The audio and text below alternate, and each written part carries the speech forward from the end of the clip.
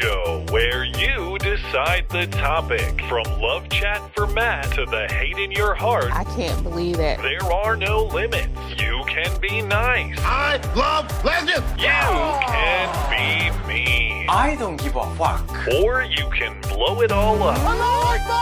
Every Wednesday at 9, it gets crazy when you get their number and you can call them maybe. And now, here they are, Matt Christensen and Blonde. Hello and welcome to the show. It is the call-in show, the show where you get our number and we are at your mercy. Hello, Blonde. What's up? Are you, I know that you're not welcome on Twitter anymore, but you might browse here and there, as far as I understand. I am never? a never lurker. Okay, so you aren't on Twitter, and even if you were, you might not follow the account of Adidas. Are you familiar with Adidas, the sportswear brand? No, I am not familiar with Adidas. What woke shit do they do now? Is this even... I guess it qualifies as woke. It's just outright bizarre. Okay, so Adidas, 12 hours ago, pinned tweet. I can't show it on the screen, but mostly this is an audio show anyway. But Adidas tweets 12 hours ago, pinned tweet on their account, twitter.com/Adidas. We believe women's breasts in all shapes and sizes deserve support and comfort, which is why our new sports bra range contains 43 styles, so everyone can find the right fit for them. Okay, that's fine. But it comes with a picture of 5x5, nothing but bare torsos of some of the most disgusting boobs you've ever seen in your life. Adidas Twitter. Yeah, just go there and check out the pinned tweet real quick. All right. And there's not a single sports bra to be seen.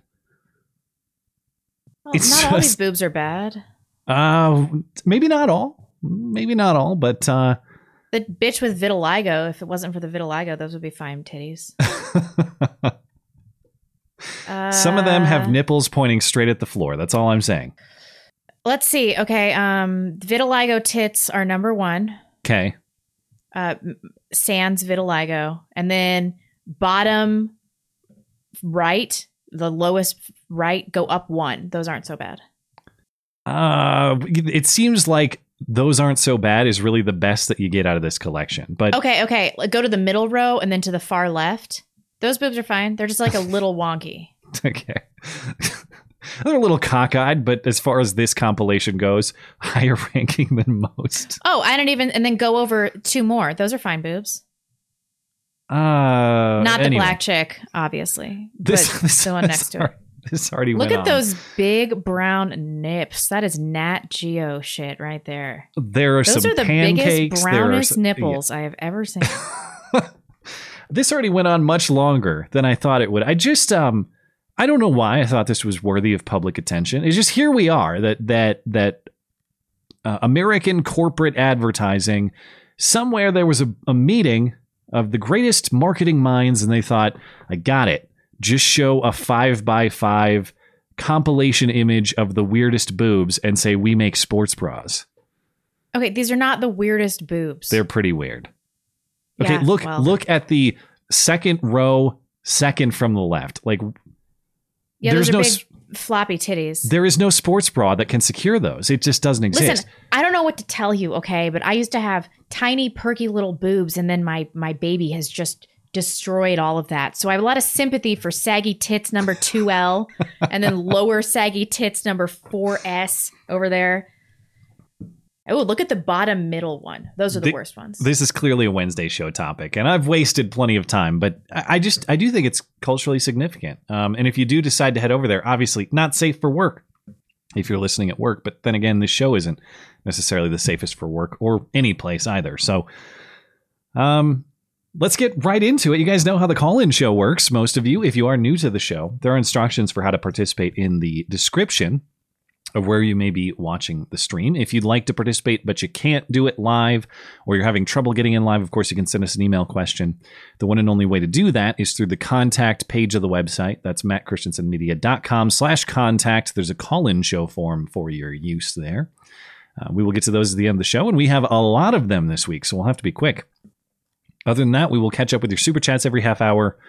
And that's about it. Anything else before we hop into the calls? No. No more boob thoughts. All right. Oh, no, I'm thinking a lot about it. I'm just sad. I'm just thinking sadly about my boobs. That's all. Worth it. Worth it. Probably. I'm closing this window. I'm not looking at this picture anymore for the rest of the stream. The way I found that too, like a lot of people did. I don't follow Adidas, but I was just scrolling through Twitter today, and someone I follow had replied. So it's like, holy geez, okay, this is not what I was expecting to see. Just looking at the general news of the day, but okay. Guess they have the finest sports bras in the game. Gross. Let's talk to the great Pagliacci. Am I pronouncing that correctly? You are, yeah. Great. How's it going, you guys? I'm the first caller, so I'm allowed to ask that. Oh, yeah. Yes, we can establish that we are well tonight. Thank you. Huh. So that's good to hear. What's on your mind? Well, I was calling in to talk about bioweapons, and I know that you guys talked about bioweapons a while ago, but I don't listen to the Collins show, so I have no idea what your current thoughts on it. If you've been moved away from the whole idea that it's just a weapon, so what do you currently think about that? Pro or against bioweapons? Is that what you're asking? Yes. Definitely pro bioweapons for sure. Are you talking about like their legitimacy as like the idea that they're weaponry? I don't know what you're asking. Whether or not you have the right to bear bioweapons, I suppose. Oh, no. Like the individual right. Yeah. That's pretty interesting. I guess it comes down to a question of whether you can house that sort of material or maintain that sort of material without any sort of external threat to other people. And to be honest, I don't know that much about it. How safely and securely stored do these things have to be? Seems like you got to have some security better than Wuhan, which I'm not sure all of us do. But I assume maybe you know more about this than I do, or we do. Why don't you give us your thoughts, and we can kind of bounce back and forth. The thing is that in my opinion, I'm no expert on this or anything. But in my opinion, they're like a living organism. So you don't really have the right to own a dangerous animal per se. So I don't see why you'd have the right to own a like dangerous microbe, dangerous piece of bacteria, something like that. And the whole like containment and whatnot is exactly what I would focus on as well, which is why I would say that as opposed to something like even like nuclear weapons, things like that, those won't get up and walk out of the lab. They won't contaminate a wandering bat per se. Yeah. So that's pretty much where I'm at with that. Okay. I mean, I can agree in principle. I had a gut level, I don't want to say rejection, but maybe like gut level skepticism of the animal claim. But I'm trying to think, like, do you have a right to own any and all animals? Yeah, I don't know. No. I guess I haven't really thought about that. Or are there moral limitations? Can you own this animal but not that animal? Is there a right to own this animal but not that animal? Well, I think that this like big cat thing is weird and bad for society. I produced Tiger King. That was a plus. That's a white trash disaster. I would say net negative for humanity. Well, it got everyone through March 2020 when they shut everything down. That's true. But the crack pipes that Biden is handing out could do the exact same. So I don't know that that's a good standard for whether something. Do you know how common this is? Is this more theoretical, or are there in practicality are there people who actually possess, say, super dangerous I don't know, just biological material generally? Man, I would hope that it's pretty uncommon. That being said, I know that, I mean, just like your gut fauna, if you were to culture some of the stuff that's already inside your body and like hold on to it and grow more of it, undoubtedly that stuff could prove dangerous. So I mean, you're just kind of like a walking sack of bacteria and whatnot, and viruses. Yeah. Mm-hmm. That's true. The average person has 1.3 trillion virus viruses housed in their body at any given time. Yeah, I think we're more virus cell than human cell. Yeah. But most are benign and non-disease causing. But, you know, I don't think people should be able to possess vials of smallpox. Like, what good could possibly come of that? Well, I think there's got to be a difference too between quote unquote possessing the bacteria or viruses that are sort of inherent to your existence as a human being versus something like smallpox is not inherent to your biology, I suppose. Do you think there are moral distinctions there? Yeah, for sure. Like, you know, if someone, I suppose, wanted to vomit in a bag and keep their vomit, I suppose that's a little bit different than, you know, extracting the like E. coli inside yourself and, you know, cultivating that. But I would say that the difference mainly is that you'd have to do like a good deal of work to actually keep anything like that alive. And to like grow it and such like. Which when you say anything like that, are you referring to? What do you say? What are you referring to when you say that? I would say, I mean, I don't know exactly what's inside the average person's gut fauna, but like E. coli, for example, is something that exists inside everybody's gut, and that can be very, very sickening and deadly. I guess, and I guess I hadn't thought about this either. I'm like I said, I have no specific knowledge about how to maintain these things. So when you say, let's say you have smallpox, is that something that you have to maintain, or can you just put it in a vial, stick it in a fridge, and it stays there for 20 years? Or do you actually have to do things to maintain its viability? It really depends on the thing. I know smallpox, for example, like specifically remains pretty viral after even a long time. I think I read a story of someone like finding a sample of smallpox in a library book or something like that. Weird. Yeah, so it really depends on exactly what it is. Okay. Which is why the whole like you know, biological organism thing comes into play. Like there, you know, it's like what do you really have the right to like cultivate and keep on your own, you know? Yeah. I just haven't thought about the limitations of that, if any. But I'll have to put some thought to it.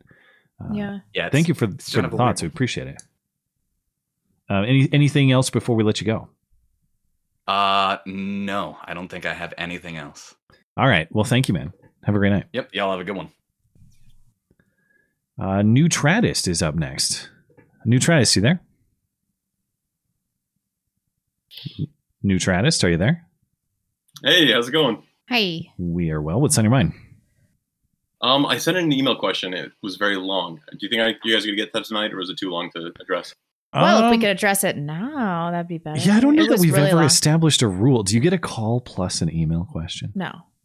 Can we just do it now for your call? Do you think that's will that work? Yeah, we can do that. Let's do that. Fine with that. Okay, so this is about relationships. So please clarify any misconceptions I have here. I don't mean to put any words in your mouth, especially Matt's. So that's normally not a good idea. Also, tell me how to run my show. Yeah. That's a future call. Yeah, okay. But your collective advice to young men seems to be something like, you know, focus on building yourself, kind of in the absence of and in general disregard for women. Like they'll come to you once you build yourself. Be tall. Yeah, I would say that's a general fair assessment. Yeah. Be tall. That's covered. Get a high-powered job to be able to take care of your family and be attractive. That's fair as well. Know you can overpower a woman's upbringing / predicament by being opinionated and a leader and having balls. That's, you know, questionable. Whatever woman you're dating or interested in, you should probably just marry her. And why haven't you? Your advice to women is something like, sorry, go ahead. Well, wasn't that for me? Mostly. I mean, that's mostly coming from Blonde. Why aren't you married yet? You're dating? Why is she your girlfriend? Yeah, okay. I see what you're saying. Yeah, I don't mean to interrupt. I'll accept your premises. We'll go from there. Depending on how long you've been dating, of course. Yeah. Yes. So, but the guys are supposed to like just work on themselves, figure out their careers, like get their life set up, and they just expect some girl to just pop up at some point in time. Yeah. And for girls, it's like you make finding a man your job. You don't over focus on your career or education, and you do what it takes if you want to be a mom. And if things aren't going quickly, or like you kind of churn through relationships relatively quickly if they're not looking like they're going to be in the right direction. Is that accurate? Yeah. So we have women. My concerns are that like women are kind of churning through men to find a suitor, and men are like getting used to a life without female influence. Yeah, that's true. I mean, but people need to be getting married like way younger than they are. Okay. But say, like, given that, and I don't disagree whatsoever about that. Given that, like, a guy's focusing on his career, say a girl of quality comes along, how does the girl convince the guy to stop working on whatever he's working on, or to reintegrate her into his life when he's spent the majority of the last, you know, however long trying to kind of just focus on his own shit? Well, I mean, he should be doing that for the express purpose of being able to provide for a family. If she shouldn't have to like convince him of that.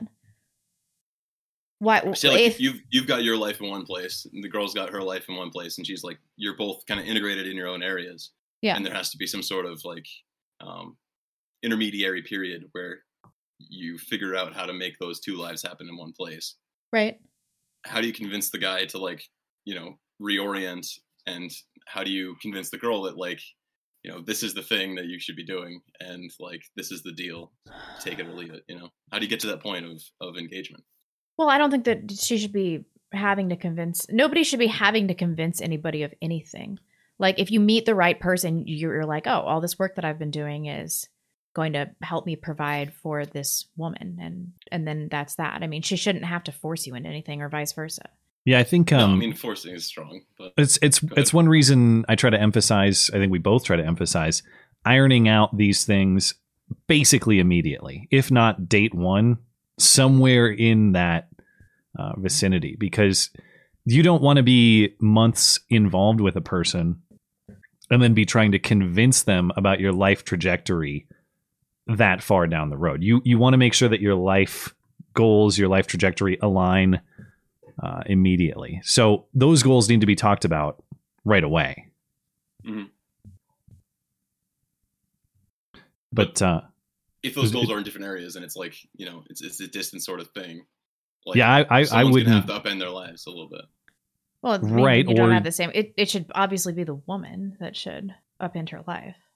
Yeah, agreed. I wouldn't personally. I mean, when I was in this spot a few years ago, 4 years ago now, if the conversation would have been, no, I'm set in my ways and there's no way to reconcile our goals, I would have moved on. I mean, the term, it's like, this is what I want to achieve. Are you in or are you out? And if she's out, she's out. And that's and you move along till you find the one who's in. Right person. Yeah.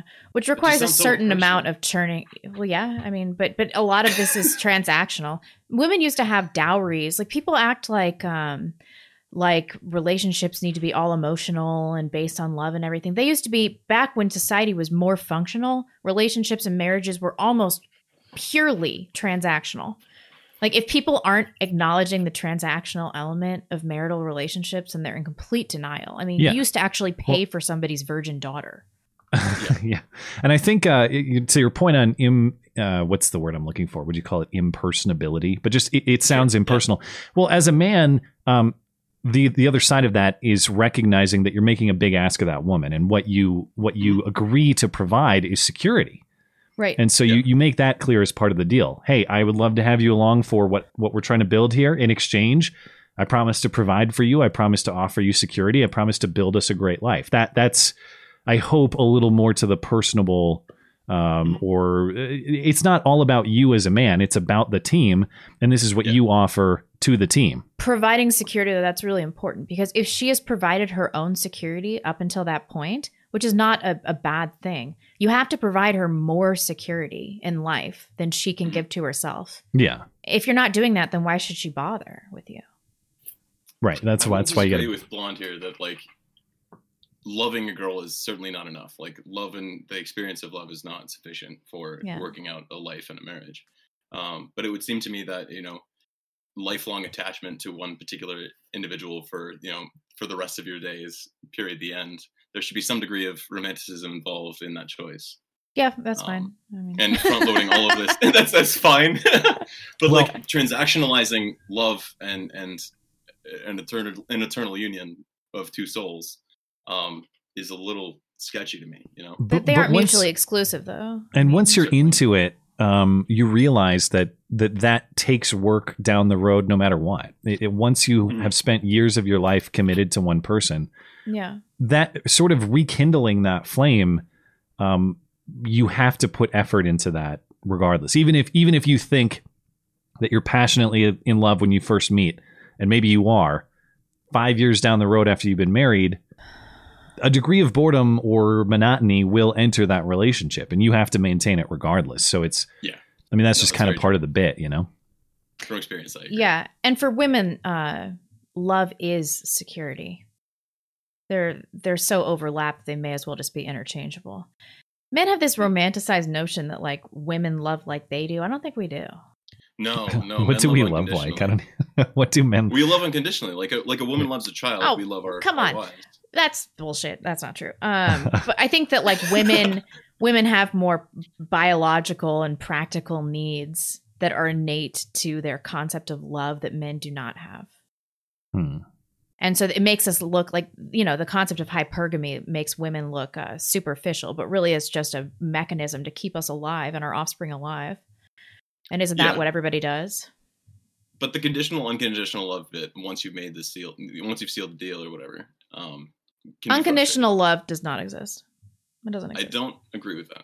No, I mean it exists from God to humans, but you don't love people unconditionally. Even your most beloved person could do something that would cause you to not love them anymore. I've not found that true in experience. I don't know. What if your kid, you know, that you love desperately shoots up a school? Like, you're not going to love them the same way that you did before.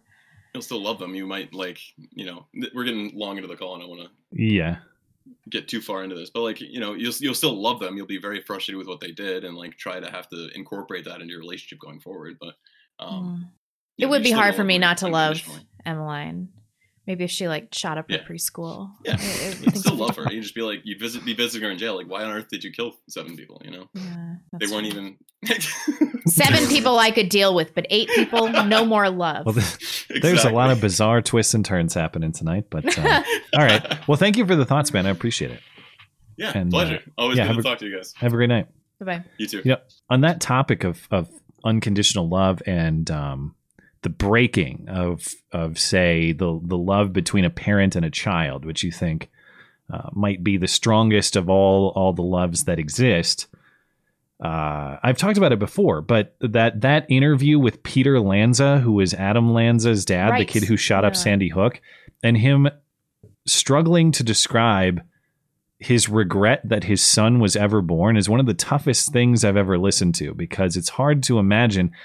And I haven't listened to it since I've become a father, but try to imagine what it would be like to regret the birth and existence of your kid. And that's what he's describing. Yeah. So, you know, we kind of joke about this hypothetical. That guy lived it. And he seems to say, I don't want to put words in his mouth. You can go listen to that interview. It's 5 or 6 years old. Seems to say that, I the love I have for my son is broken. I wish he had never been born. Yeah. That's hard to think about. Yeah, it's kind of boggles the mind, you know. But okay, Mustache Asian is up next. Mr. Asian, hello. You there? What's sorry, up? let me turn off the stream. Sorry. Yeah. Sure. Yeah. What's on your mind tonight? Just fine. You know, just trying to apply for jobs, but I mean, mostly out of state. Try to get out of state. That's for sure. You are trying to leave. Where to? You're coming from Washington, right? You're still there? Yeah, I'm still in Seattle, North Seattle. So yeah. Boo. Where are you trying to go? Well, I mean, recently the most, I guess, promising opportunity is in actually Birmingham, Alabama. Really? I don't know anything about Birmingham. Well, it's a chocolate city, so you know, kind of like 67% black. Oof. But yeah, so yeah. But anyways, yeah, I mean, but at least it's in a red state for. But you're Asian. You're gonna get shot on sight. That's true. There's going to be a lot of hate crimes committed against you.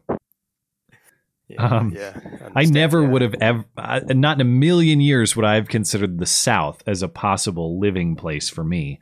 But the way things are going, I mean, I'd rather live in the South at this point over, say, California or New York or any of those places, or the way they're turning.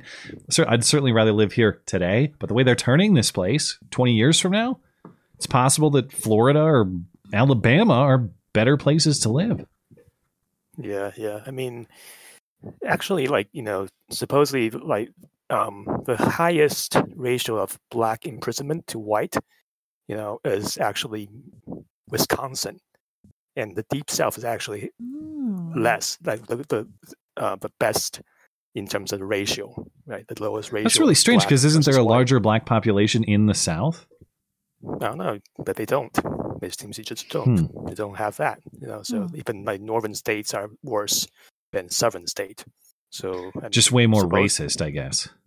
I guess so. Maybe. Yeah. So yeah, but I mean, just trying to look for that, and so also following the Freedom Convoy thing going on. Yeah, this is really great to keep watching. I think I'm just waiting for Trudeau to buckle. I'm waiting for the government to make some concessions here, and I think maybe they will. This is it doesn't, given the funding that is going to these guys and the popular support that they have, just in terms of people out protesting on their behalf, not just in Ottawa, but in various places now. I think this thing has some real legs. It's not just like a weekend event. They're in it for the long term, I think. Yeah. I mean, like the police are kind of wishy-washy. They're trying to appease a politician. At least the police chief is trying to do. The Ottawa police are corrupt, man. They that police chief. I haven't heard. I don't know much of his work prior to this, but the things he's saying right now are not good. Not very respectful of people's rights. Let's put it that way. Yeah. I mean, that's just, I don't know, every day, I guess. And if they're bringing RCMP, it's even worse, probably, because the feds and things like that. But then right now it's like all about optics, right? Like if you really start cracking down, then you basically lost because you are using violence, and But they'll coax or create the violence. That appears to be.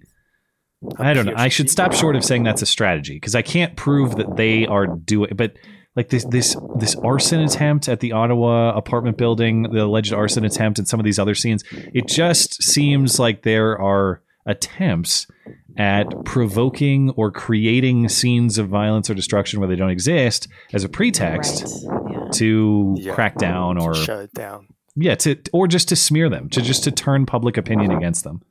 Yeah. I mean, it's like kind of like January 6th, right? Like one side of a building didn't know what happened on the other side. Yeah. And all of them got, lumped into one pile and got a basically justification for imprisoning them. So and I was like arguing with one guy on YouTube, and he was like, "Oh, you guys are the minority because only like maybe 25% of people are not vaxxed." I was like, "Okay, so does that mean we don't have any rights anymore?" Yeah. I thought minority rights was like the basis of the country, not you're a minority so you don't count. But that seems to be, I mean, that's Trudeau's entire strategy. Well, they're a fringe minority. Fringe minorities still have rights. That's the premise. I know. But, it's just weird. So I think I think the only like major violence was with actually an Antifa guy driving into people. I saw that in Winnipeg. Yeah. I watched the footage yesterday or Monday maybe, and that was you see all these.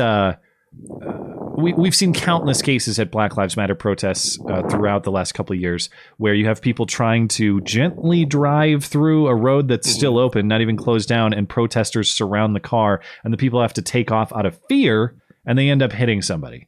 And it's characterized as driver runs down protesters, even though it was the protesters who went after the driver to cause the whole thing. This time, this is clearly the driver running people down. Like, it's a guy, to be fair, the guy who got I think he hit 4, but the main guy who got hit was standing in the road, which is never a good idea. However, the driver just hit the gas out of what appears to be anger. It was not like fear, I got to get out of here. It's just, I don't like this guy. I'm going to hit the gas, try to run him over. And he did. Man. The footage is bad if you go watch it.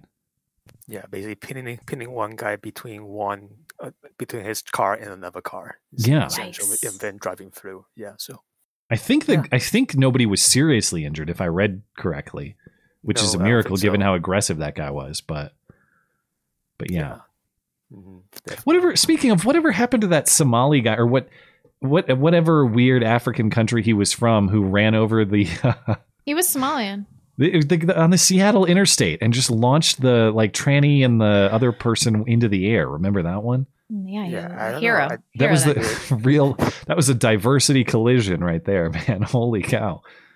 Did he go to prison? Whatever happened to him? I don't know. I don't remember. I think he's in prison of some sort, but I don't really remember. Like there are no. That's a shame. He sent that dyke flying. Oh, yeah. Blonde wants him given U.S. citizenship immediately. Yeah, I think two girls died. I think. I know you guys want to bring all these Indian doctors here. No, I want to bring based Somalian James Fields. Yeah, but that was basically complete freak out. I remember when that news broke, and I felt. I still do. I'll admit I should not be laughing at this. I absolutely should not be. It was a terrible scene. But like, who hangs out on an interstate? And the fact that it was some Somali immigrant, the fact that it was a literal diversity collision, you can't write such things. Oh, it was amazing. I watched that video like 40 times and laughed just heartily every time I watch it. You know, how many times does your fantasy like exactly what you imagine come to fruition? Like you didn't want to see these blue-haired feminists just go flying. I mean, Heather Heyer, it was like bonus Heather Heyer. Yep. I mean, Heather Heyer didn't even get hit. She just had a heart attack, yeah. And that's all. So yeah. Not even direct impact. But yeah, so hopefully I can get out here soon. So yeah. That's well, good luck, man. Yeah. And always good to hear from you. Thanks for calling in. Thank you, man. Right. Have a great night. Bye. Okay, we are due for a break. God, I want to watch that again. I'm a piece of shit for laughing at that. No, you're not. It's fine. Video, but it's just. I mean, it's just one of those events that you couldn't even make it up if you tried. Holden Mulray. Yeah, really quick over on Tippy Stream. Lil Stanky, says, how ain't Trump the worst president? I got my Obama phone and my Biden pipe, but all I got from Trump was some motherfucking self-determination. Fuck that shit. I need that Australian translator to help me out with this one. Yeah, really. But I think I understand. Thank you for supporting the show. Are you good over there? Yeah. Holden Mulray. Hi, Matt. Mrs. Mulray says your skin looks amazing and wants to know if you have any tips. Yes, he bathes in the semen of his conquests, and that's how he does it. Oh, speaking of which, I saw Jackass last night. The new one? It was so funny. Except is it good? It's like a lot of diversity hires, and then there are like too many black people, and then there's a chick. A chick in the crew? Yeah, like, and she does all the pussy stuff. Like, she gets stung in the face by a scorpion. It's like, all right. Like, another guy nearly got his nuts ripped off by a bear, and she's like, "What kind of bear? A big black bear." All right, now I'm intrigued. And you see Steve-O's butthole like up close. It's a whole thing. I don't want anything to do with that. It was really funny. There was a lot of C&Bs though. I would like to see it, but now I realize I'm at that point in life where, son of a bitch, I need a babysitter. I forgot. I can't just go to a movie theater. Yeah. So what do? I'm going to have to figure that out. I got to strategize a whole. I need a tactical approach to going to see. It's worth it. I think it was the first time I've been to a movie theater in like 3 years. We haven't gone that was last spring that we saw Quiet Place Part 2. So I haven't gone in forever. Was that in the theaters? I went and saw it in theaters. Yeah. That movie sucked. Okay. I liked it better than the first one. I know where you disagree on that. That's insane. I thought it was way better than the first one. Oh, for fuck's sake. Oh, my God. I hated the first one and I liked the second. All right. Bill Biz. As midterm elections approach, blue states are realizing that continued mandates might be political suicide, although here in Washington state, only outdoor masking requirements will be lifted on February 18th. Amazingly moronic. Outdoor masking requirements. Wow, they really threw you a bone on that one. I know. Holy cow. So who the hell still wears a mask outside? I saw some faggot wearing one today in Coeur d'Alene. It was like some short minority homosexual man wearing a mask. I was like, I will slap that off your face. What are you even doing here? You mean what are you doing here? A tiny fagot. You could be in anywhere else in the country, and you have to be in North Idaho, you tiny Mexican piece of shit. Oh, God. I was so mad. You just feel emboldened by Susan right now, just so everyone knows. Susan loved Blonde's hard R on Sunday. It was reviewed internally. Susan was like, monetized. Love it. Put all the ads on that one. I know. Some Pajit watched the whole stream through and was like, I will monetize this. And then it happened. I don't know what it is. We've got someone on the inside. I know it. I had a hunch that even though the hard R was included, that it would come back that way, because that's just how YouTube works. Dangerous Spaces. Biden's new slogan, building crack better. So what did he do? He just gave a bunch of crack pipes to people? I'm going to be as accurate as possible, and it might be a minor wet blanket. So it's going around that Joe Biden is giving away free crack pipes, which in effect is basically true. Specifically, there are grants from HHS, Health and Human Services, that go to local health departments for the purpose of helping addicts. And one of the options that those local health, or one of the suggestions, I suppose, that those local health departments, some of the guidance they're given, things they might spend the money on, are safe drug use sites and supplies. So it is my understanding that some of these health departments have opted to spend money on, indeed, publicly funded crack pipes. But it would be slightly inaccurate to say that Joe Biden or the federal government is personally shipping the crack pipes. The money is going to these local health departments, and if the money goes to, say, San Francisco, where they have a much sillier approach to such things than other places, they might spend it on crack pipes. So the specifics are a little murkier. How bizarre. But yeah. That's going to end badly. Last one for right now was, I just read that one. Slosher. Can I please buy monoclonal antibodies so I can live? Government, best we can give you is free base pipes for POCs. Free base pipes. Is that what free basing is? I thought that's when you smoke something out of a spoon. Yeah, I guess. Is it a free base? Is that what we're talking about? I don't know. Anyway, over on D Live, Scooby Dooby Doo Right. Thanks for supporting the show. Appreciate that. And why am I laughing? I don't know. That was a good one. Other than that, we will come back to your chats at the top of the hour. I'll have to just circle back with you. Next up is Isenor. Isenor, are you there? Hey, yeah, can you hear me? Yes, sir. What's on your mind? Holy cow, it's finally working. I've been trying to get it for like 2 months. Tech problems or what? Or just you had bad luck? I think it's my device or something. I don't know. It hasn't been kind or mobile lately. You got to slip Dangerous Spaces like a $5 bill under the table, and he'll help you out. It's corrupt like that. What's on your mind? I don't know if you guys have been following computing forever. Well, I know Blonde, you know Dave Cullen. Yeah, I haven't checked his BitChute in like 2 weeks. Oh, what are you doing to yourself? He's been on fire lately. Has he? Okay, I'll look. Whoa. What was that? Yeah, sorry, that was my son. I was going to say, it sounded like a momentary baby scream or something, but yeah. Okay, so did you want to talk about what Dave is talking about or what? Yeah, I did, but my son's kind of acting up, so I'll just say hey and talk to you guys next week. I understand. Oh. How old is he? He sounds a lot like my son. He's about 2. Oh, okay. Oh, all right. He just wants a daddy. Well, yeah, always. Oh, yeah. Well, priorities. I completely understand, and thanks for calling in, man. Yeah, man. You guys have a good night. You as well. I've been trying to get in for 2 months. That's how it works. We are still committing the sin of co-sleeping, and we need to move on from that and get our son in the crib. And we plan to do that very soon. But for now, he sleeps in his own kind of mini bed in the bed. And I don't know if you have experience with this, but lately he has become a rooster. And by that, I mean he just cock-a-doodle-doos in the morning. It's about 5:30, 6 a.m. and he just starts making those noises like that, like you just heard, and tapping me on the shoulder like this. I know most of you are listening. You can't see what I'm doing, but just kind of an up and down robotic tap on my shoulder. Have you ever had your daughter do that? Like, no, she's a pretty good sleeper, but now she wakes up. We're still co-sleeping, and she's 20 months, and she just wakes up. I don't night nurse her anymore, but she wakes up and she'll just be like, boob, boob, mommy, mommy, boob, boob, boob, boob, boob. She doesn't actually say it, does she? Oh, yeah. Oh, she knows the command. Okay. Mommy, nurse, please, boob, boob. Ah. Yeah. And that's how I wake up every morning.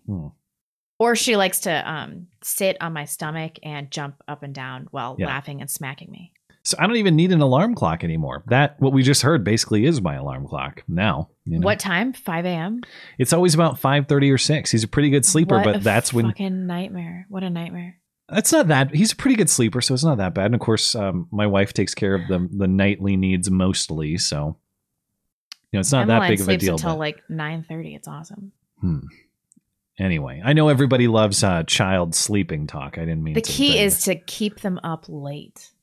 Oh no, it's 7 o'clock bedtime around here. He's already in bed. And he's making it to 6 a.m. You can't complain. Yeah.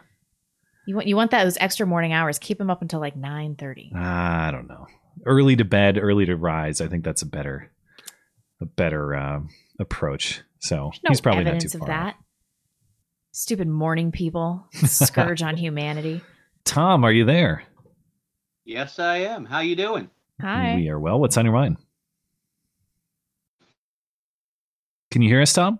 Article 1, Section 2. The number of representatives shall not exceed 1 for every 30,000. According to that, we should have 11,000 representatives in the House of Representatives. Right now, we have about 1 for every 750,000 people. So, is the U.S. getting too big to be a republic? That's a good question. Yeah, is it possible to even represent all the competing interests fairly? Only if everyone agrees, basically, to leave each other alone in their own states. But we've seen how impossible that is. Yeah. What do you think? You think it's realistic to increase the size of the legislature, or should we just break up into smaller countries? Well, the breakup into smaller countries would be nigh impossible, but having, like in Star Wars, where you've got this 750,000 people being in your legislature, I don't see how that's going to work either. So I don't know. It's a quandary.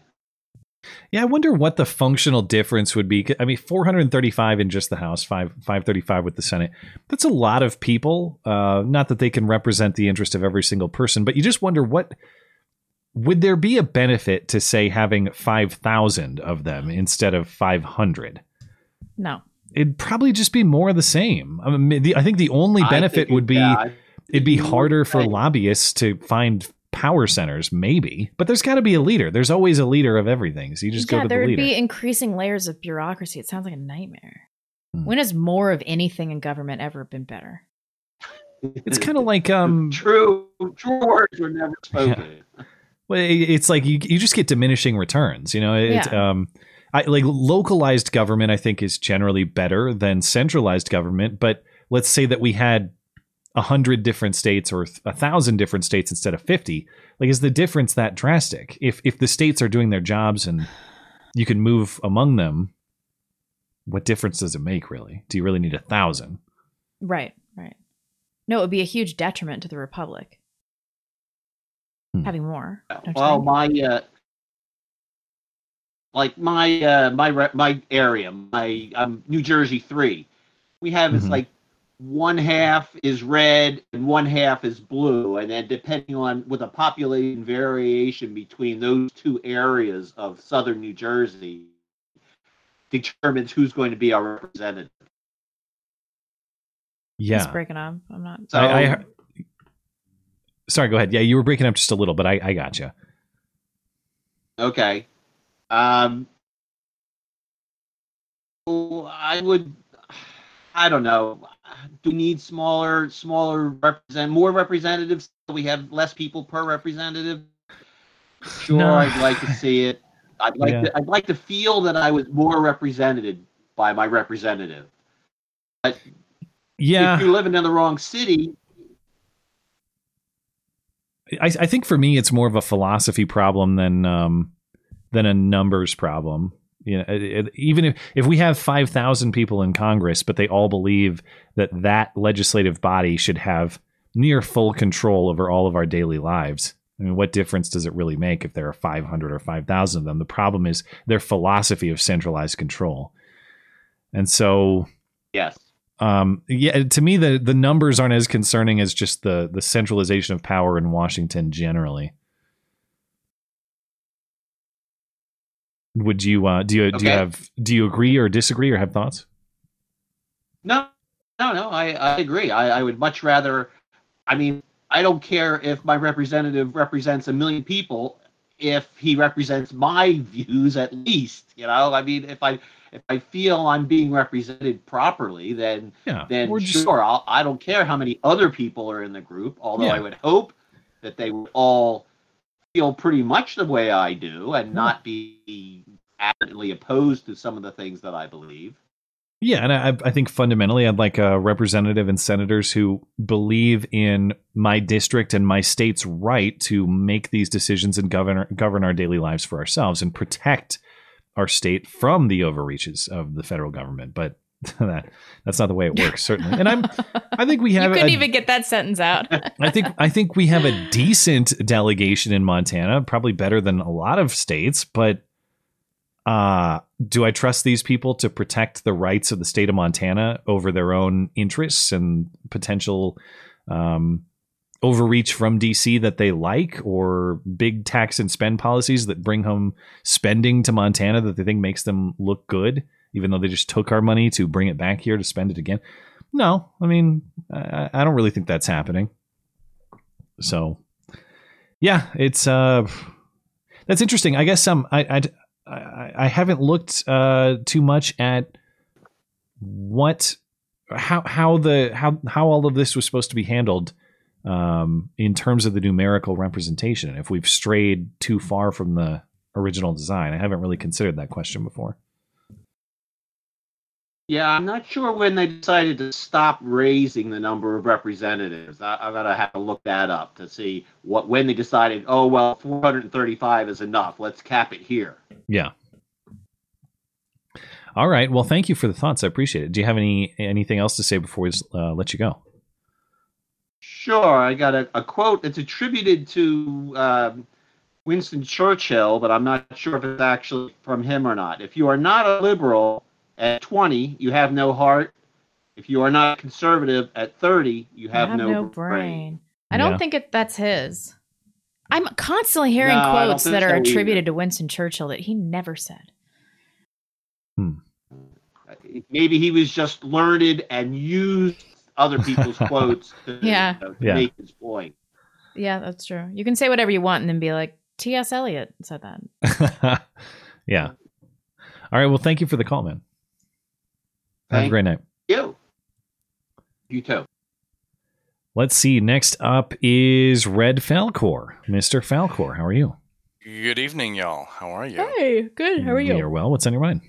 Fortification successful once again.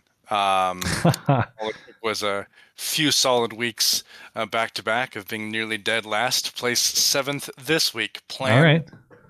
Success. Congratulations. All right. So what's on your mind? Thank you. So this is a bit of a call. I don't know how the calls have gone tonight, so forgive me. Just kind of all over the place. Nothing really nothing current events related really at all. Okay. Yeah. All right. Well, this is going to be sort of. This is a call to the evil, dreaded centrism, political centrism, and this is why. Okay. We spend a ton of time in our bubbles, right? And start to use words that only conservatives use amongst each other. And partly this is a filtering mechanism to determine who is and who is not on our side. You know, it's like if you're offended by this concept or this word or this phrase, obviously you don't belong here, right? So it becomes like an immune system, reactive to outside elements, and all of our confirmation biases, etc., become like a hive mind, and we have very active nodes that are taking in information and filtering it for the rest of the hive, and we begin to not be able to speak normie anymore, right? And there's several layers of normie, right? But the people who are really in the middle, really in the middle, that the left likes to flame as well, that's who we really need to be reaching, right, on a regular basis. That's what I was going to ask, is are you proposing a communication strategy to reach these people, or should they deserve the mockery and the scorn? No. I'm okay. I'm saying that we need to build more bridges into the middle, and stop acting like a hive mind. And the reason is because we're going to run out of places to run, and the FBI is going to come for us in our compound and snipe our dog and burn our building down, and that is not a long-term strategy. We can pretend to be the arbiters of the truth and the only truth, but there's so much conservative infighting. There's even a huge rift between the religious conservatives and the non-religious ones, and the religious conservatives of a different kind of religion, and there's so many points of of disagreement. The more languages that we can speak, the better. So, right? I would agree. Well, I mean, Blonde and I don't know if we disagree, but we have, I suppose, different levels of optimism in the ability to convince people, and also how many people are available to be convinced. But to the extent that I won't give up on that, and I'll keep doing that. But to the heart of your question, what is your proposal for how to communicate with them? What should we consider doing? This is my proposal. That we start to consume self-declared centrists as often as possible. And this is not easy to find. What does consume mean? What does that mean?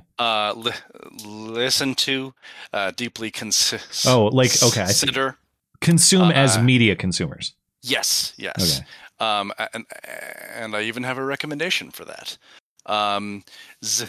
Z-Dog MD, which is a ridiculous name, I grant you.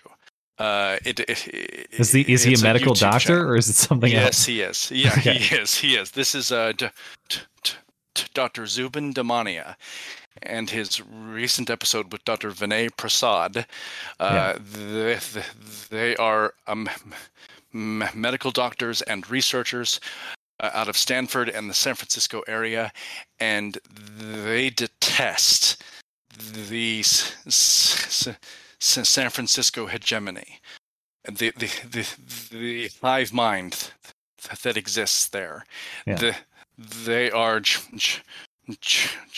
generally pro-vaccine, but they do acknowledge that there are risks, and they are furious about all of the child masking and vaccine mandates and all the things that the pro-lockdown people want, and they offer consistent arguments against these things. They are so-called alt-centrists. And oh God, I hate this idea so much. I hate it. I hate this idea so much. Let me tell you why, though. Blonde. but let me make a point, or make my case here. Okay, so the premise of your entire argument is the strength in numbers thing, but I reject that wholly, because I think that having a more cohesive, smaller, homogenous group would just be more effective to subvert the zeitgeist as it is right now. I mean, that's how the left has done this. They didn't always have the reins culturally. They were able to subvert things as a small minority, minority of people that were highly effective. That's really what we need to do. Agree with that. We need more extreme and radical people that are more competent. That's what we need. Fuck these centrists. If you're still a centrist at this point, I just have no utility. I'm too tired to convert you. I don't need you on my team. Of course.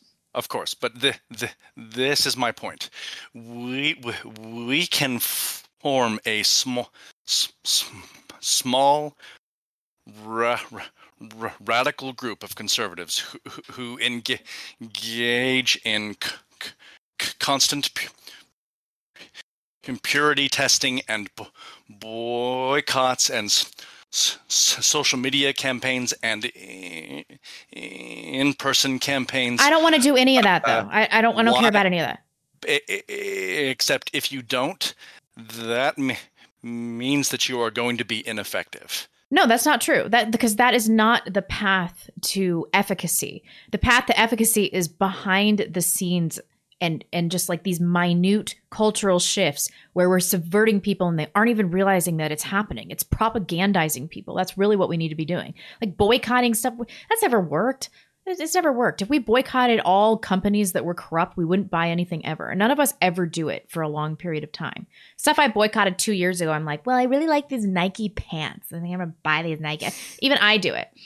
So I don't think that's really a way to be effectual.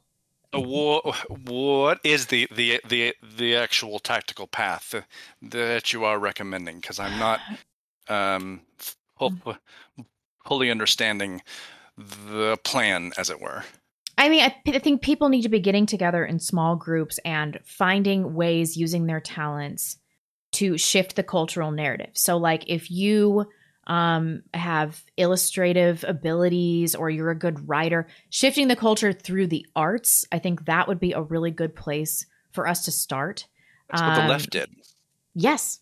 So that's what you're proposing. Yes, they were highly effective in that. And I think that it's really important to take back the culture in that way. Sure. And, they're already destroying their position by being fucking lame. I mean, did you see our surprise cringe on Sunday? It's like they can't stop themselves from being uncool.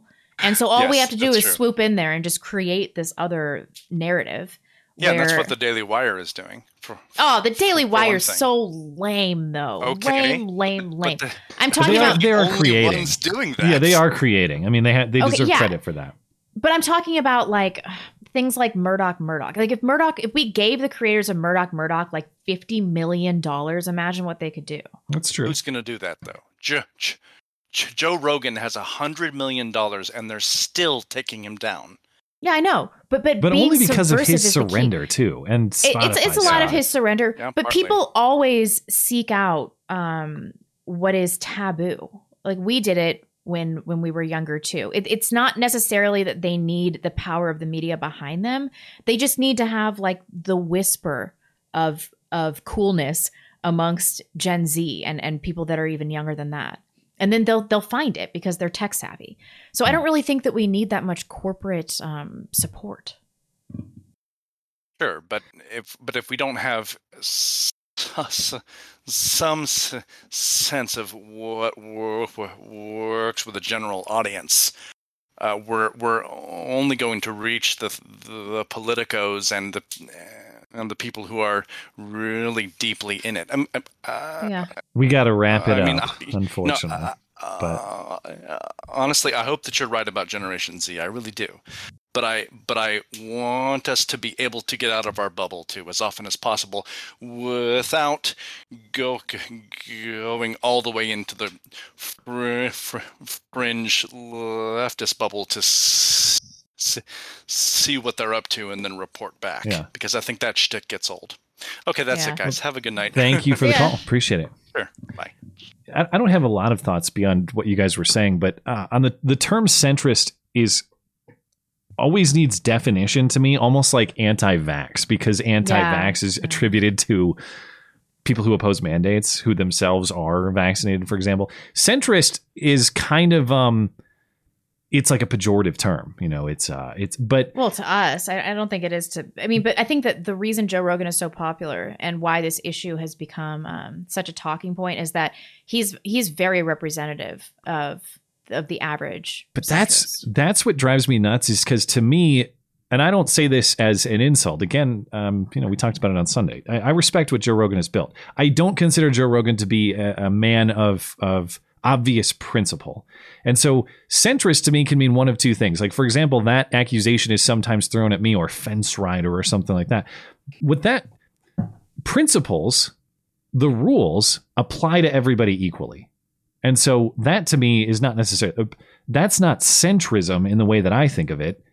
Centrism to me is a philosophy that believes compromise is inherently valuable. Maybe I'm wrong, but that is not something that I believe. Compromise is not a good thing for its own sake. I think there are people who believe that. Oh, no, that's not at all the connotation that I associate with centrist. So I would need clarification. By centrist, do you mean rules apply equally to everybody, which is kind of one interpretation? Or do you mean, well, anytime there are competing ideas, I'm going to find the middle ground between the two, because that's where the truth is. The truth is not always in the middle ground. Sometimes that's more aligned with what the connotation that I align with the term centrist. I think it's somebody that is generally apolitical or apathetic about politics, and they just are averse to conflict. And I don't like that outlook. To me, that's an incredibly unprincipled outlook. Well, most people are unprincipled. Yeah. I think centrism is the most common political philosophy, if you can even call it that. Yeah, but it lacks a core identity. It lacks core principles. It just looks at conflict and thinks, well, how can I find some sort of compromise between the two? When sometimes compromise has value. Sometimes, but only if it's based on fundamental principle. If there's compromise between the mugger on the street and the guy with the wallet, he has $100 in his wallet, you don't give him 50 and call 50, it good. Yeah. No, I understand what you're saying, but we do need people like this that are, of average intelligence and malleable for when we recover the cultural narrative. I mean, if I had to convince somebody like you to see my point of view and like give reasons for it, I would never get anything done. I need stupid people to just be like, okay, because of social pressure, this is what I believe now. Great. Yeah. Great. And I know, I mean, that's something that's interesting too. I want a world where everyone thinks critically about these things and arrives at the conclusion through all of that critical thought. But the reality, people I think, are dumb and lazy. Or, I mean, I don't know. I don't know what to attribute that, but I can't deny that there's a lot of just kind of coasting through life and responding to social pressures. And for me to sit here and deny that after the last 2 years that we've watched, where people have suddenly decided that I need to stand on the specific circle at the store and wear a mask over my face at all times, or else the cooties are going to get me. Clearly, whatever pressure they face socially, they'll comply with in an instant. And we've watched that happen over and over again. And that's, that at many levels, that is just a stake through the heart of what I suppose I want the world to be. And I want to convince people to think critically about these things, but maybe if they don't want to, what can you do? If they don't want that life, then what can you do? Can't force them. Exactly. All right. We are due for a break. Let me grab over on Tippy Stream here. Deb Stump, not Dubstep. It's my birthday tomorrow, so here's some birthday shekels. Thanks for red pilling me with your videos back in 2016, Matt, and for black pilling me about women's real nature, blonde. Much love from Auschwitz. Yeah, get out of there. Thank you for that, and happy birthday. Appreciate it. Are you over there? Whitwatts, one more, says, downloaded Hinge this week. They gave me all skinny gals for a day, and then the fatties after that. Is that some new age app that I'm unaware of? Is Hinge a dating app? I don't know. Is it like Tinder? Clearly far too old for this already.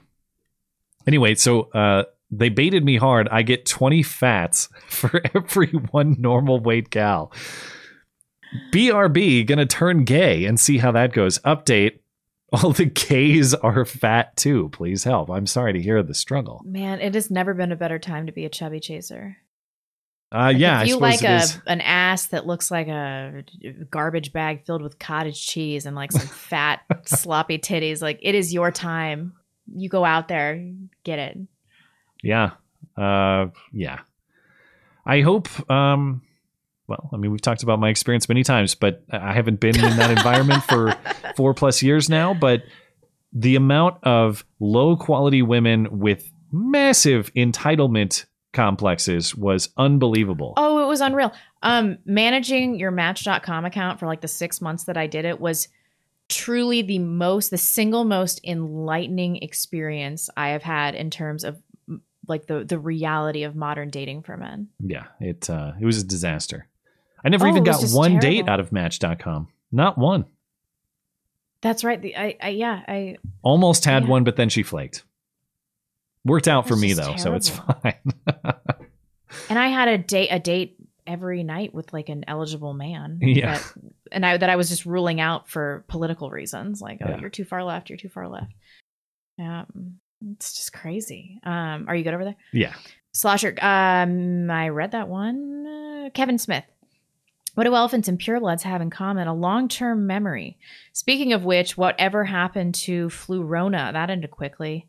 Oh yeah, I forgot about that. Quickly. I forgot about. They were saying that for a couple weeks. It's combined Flurona. Yeah. It's already out of here. Tonenheimer says, I'm not sure Adidas knows how to play Wordle.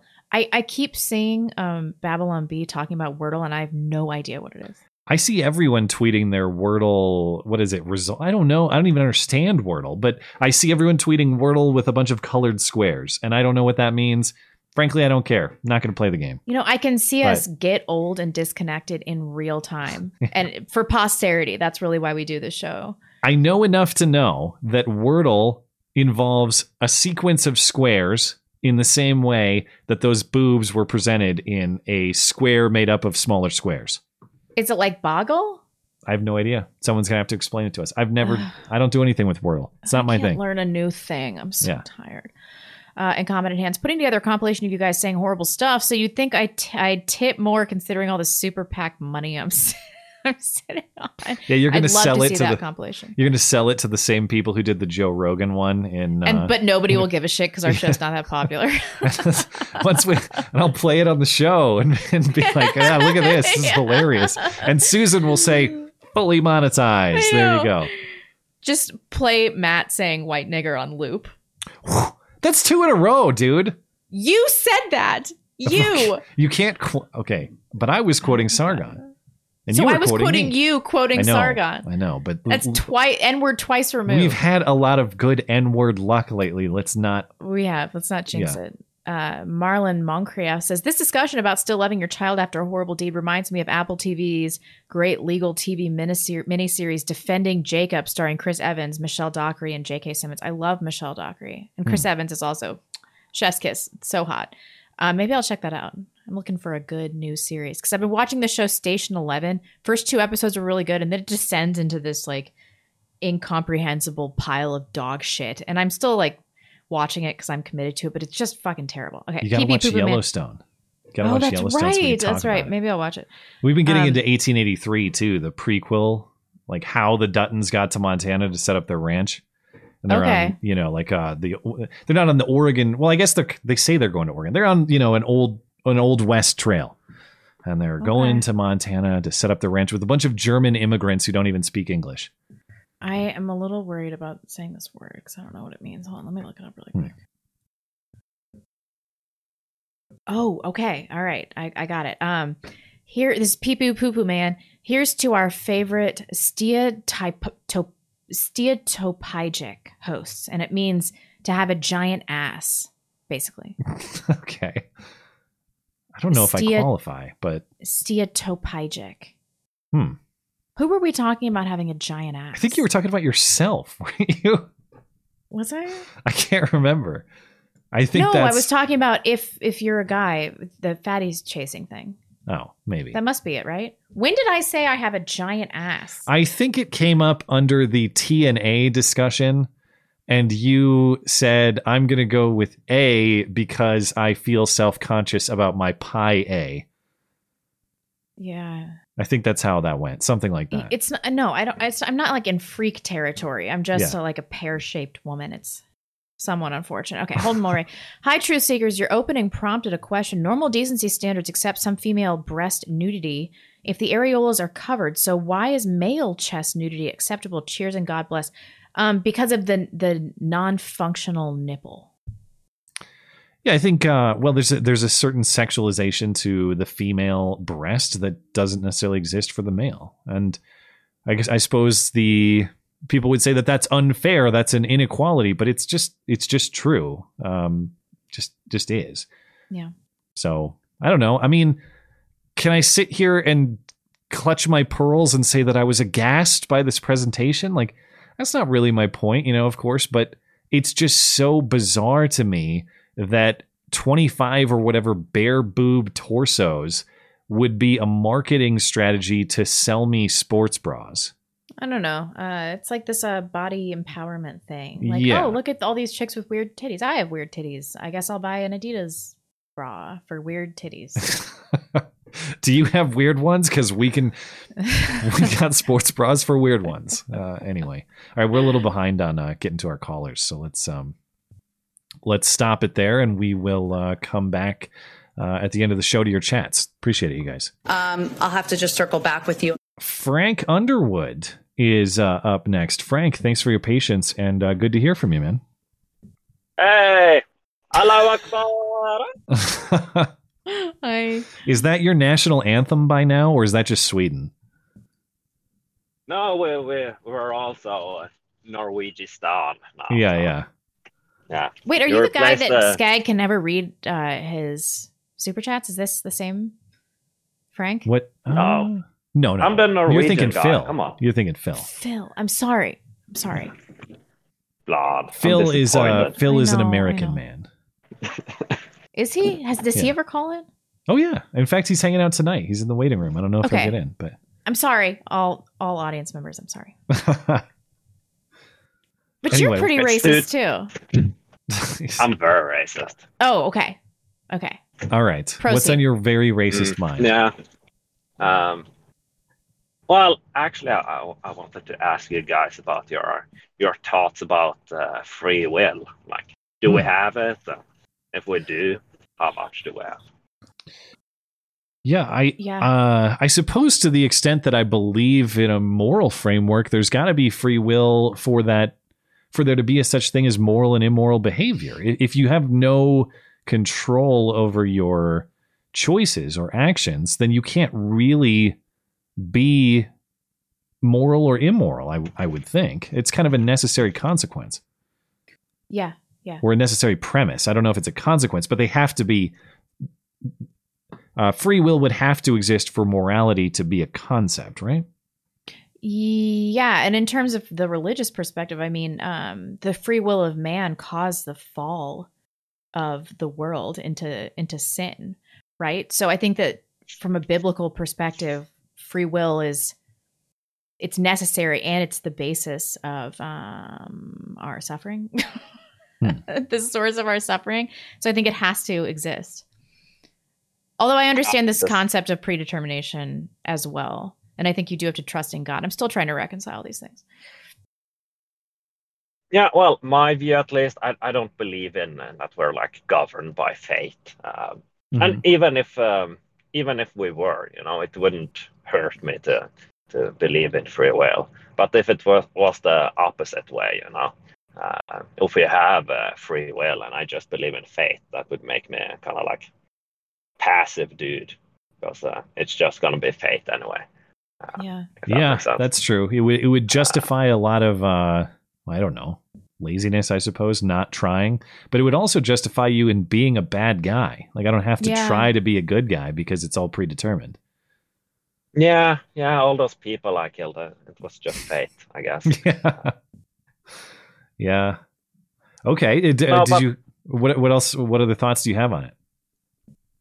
Well, I do think our free will is kind of limited, though, by our biology, for one, and our environment. Because we are affected by the environment, everyone around us, everything we we learn, every kind of action we do, it also affects our ability to make choices. Yeah. Basically our willpower and discipline. Discipline is just willpower over time.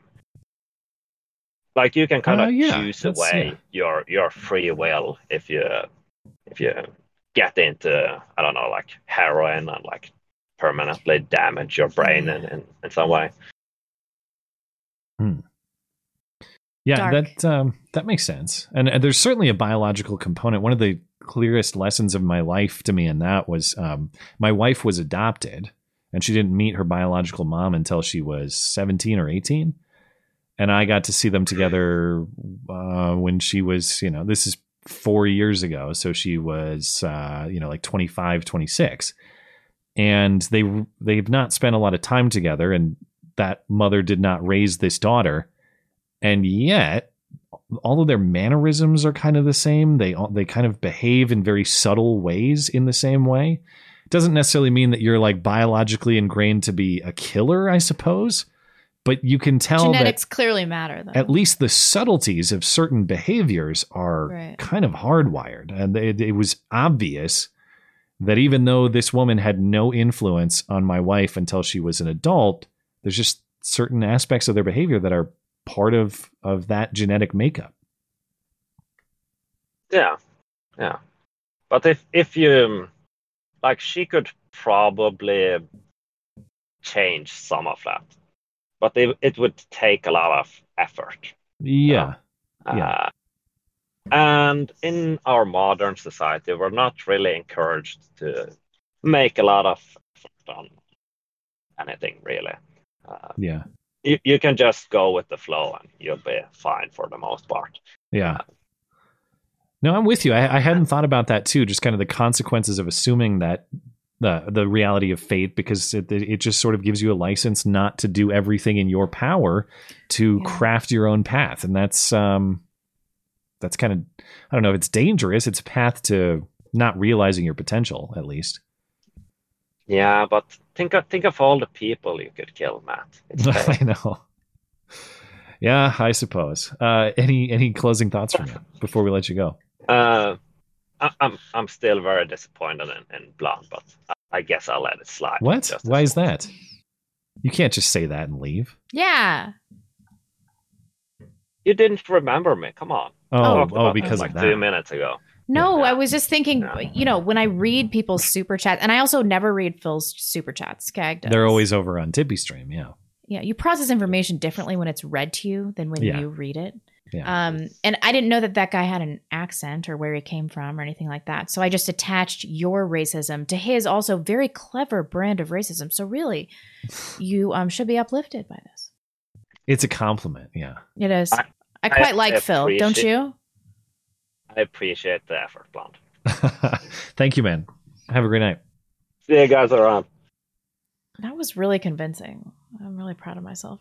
Trying how I got out of that scrape. That was good. Oh, that wasn't authentic. That was just a speech. No, I love all of our racist audience members. All right. All of your prodigies. Michigan expat, you there? Good evening, Christensen Nation. Can you hear me all right? Yes, sir. Yeah, so loud. Oh, sorry about that. You're good on my end. Can you hear me all right? Yes, sir. Yeah. Okay, you two doing all right? Yes, sir. Yeah. What's on your mind? Well, I guess if it's all right with you, what I'd like to talk about is the reason why I left Michigan. Because let's be honest, I mean, if my username doesn't say F Michigan, I don't know what else does. Yeah. So. All right, yeah. Okay. Tell us the story. So, contrary to popular belief, I actually left Michigan well before Gretchen Whitmer came to power. I mean, we saw the writing on the wall, back in 2014. If nobody remembers, the winter of 2014, especially February there.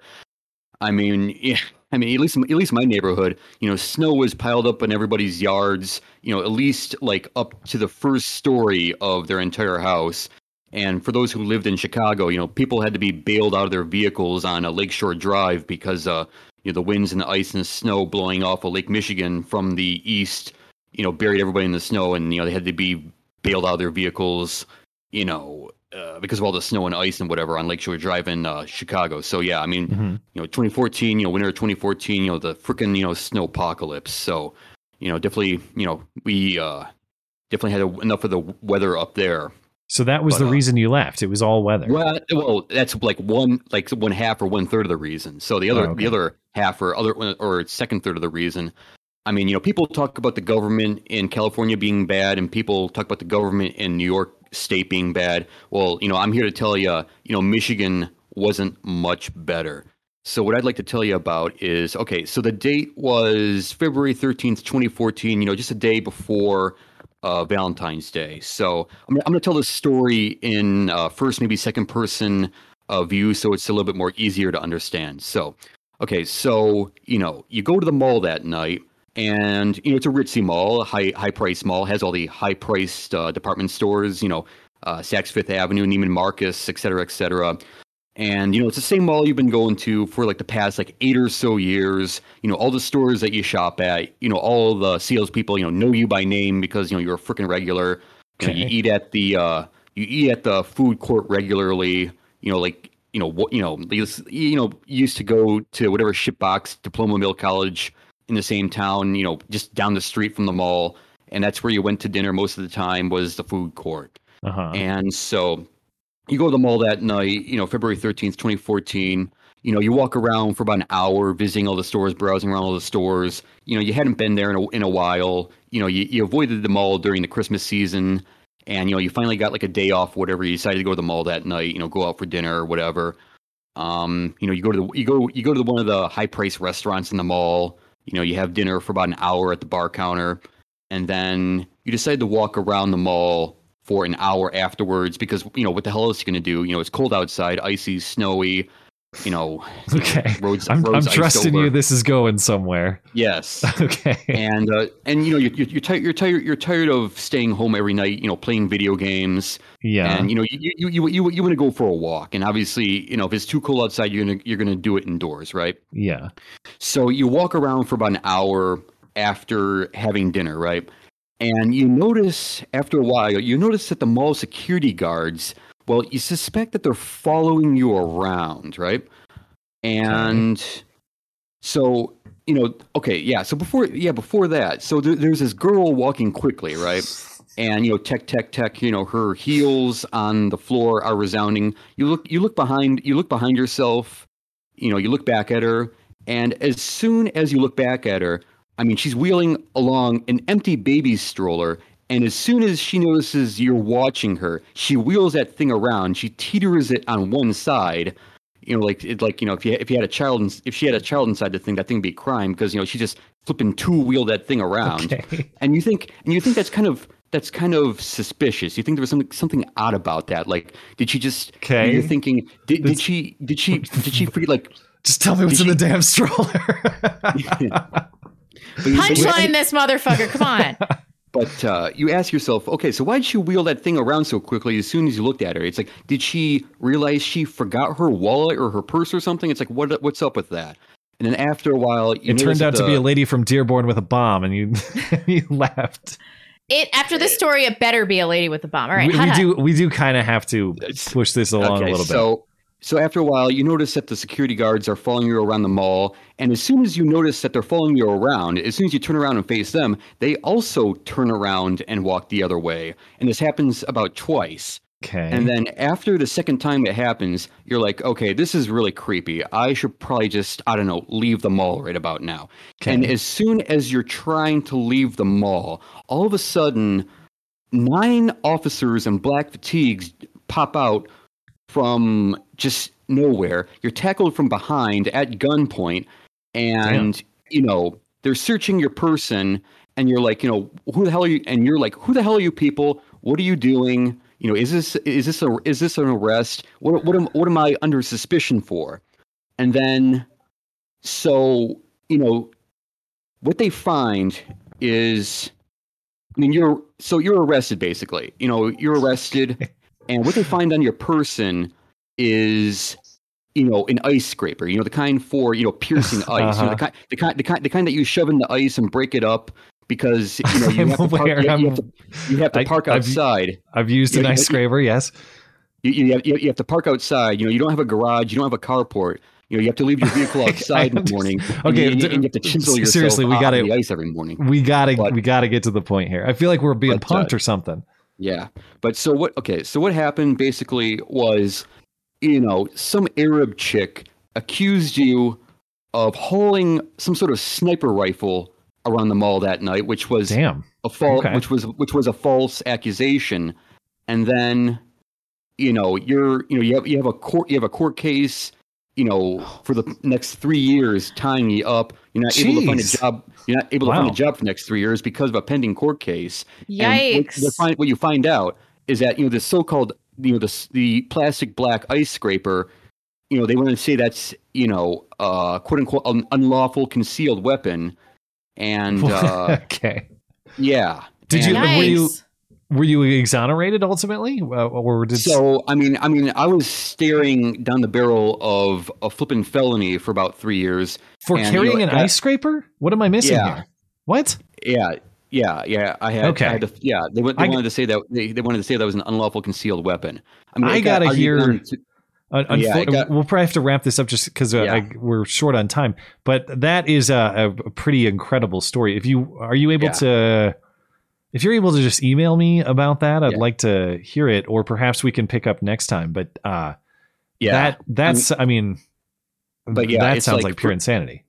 But yeah, for like 3 years, it's like my life was on hold. I couldn't get a job because of the pending court case. Yeah, and I mean, at the absolute best, I mean, the attorney that I had was only able to argue it down for misdemeanor, which I still have to get dismissed. But for carrying an ice scraper. Okay. I gotta hear more on that story, but we do have to let you go for now. But I mean, it's just I mean, I more or less just got swatted, stopped and frisked, and the whole entire ordeal just still plagues my soul 7 to 8 years later. Well, I don't blame you for leaving such a place. Then I'm sorry to hear that. For real. Oh yeah. Okay, well, perhaps we will pick up the story again next time, or like I said, if you have details you can share about it, I'd love to hear by email, because that just sounds like an absolutely crazy story. But look for Michigan Expat in your email inbox. Then I mean, it's a matter of public record. I mean, you can look it up yourself. Yeah, sure. I can probably give you a case number and whatever. But it's something I'm still trying to get dismissed. And just check your email. I will do that. The last few emails I've sent you must have ended up in your spam box or whatever. Maybe. So I'll keep an eye out spam box. But I swear, like none of the email I've ever sent you before has ever gotten through to you. But if you want to hear more about it, I'm definitely. But if you definitely want to hear more about it, you can. You can follow up with me, and I'll definitely tell you everything you want to know about it. So thank you for the call, man. Appreciate it. I appreciate it. Thank you. Have a good night. All right. So for a minute there, I felt like I was listening to a Shaggy Dog story. You ever hear that joke? Yeah. Love the Shaggy Dog joke. But to his credit, he was going somewhere very significant. He was. I was not expecting ice scraper viewed as a concealed weapon. I didn't know it was going that could have been a 30-second story. Now we can take one more call. We can, given the email questions we have too, I got to get right into it. You're right. Juggernaut, you'll probably be last word tonight. What's on your mind? Want to talk about electric cars, or a question about how the laws should be written? What was the first thing? Electric cars, or the process of lawmaking. Oh God, that sounds horribly boring, but I guess that's what we're going to choose. I would pick lawmaking, but you guys, if everyone wants a vote, if you want to outvote me, pick electric cars. It's a simple question. Lawmaking.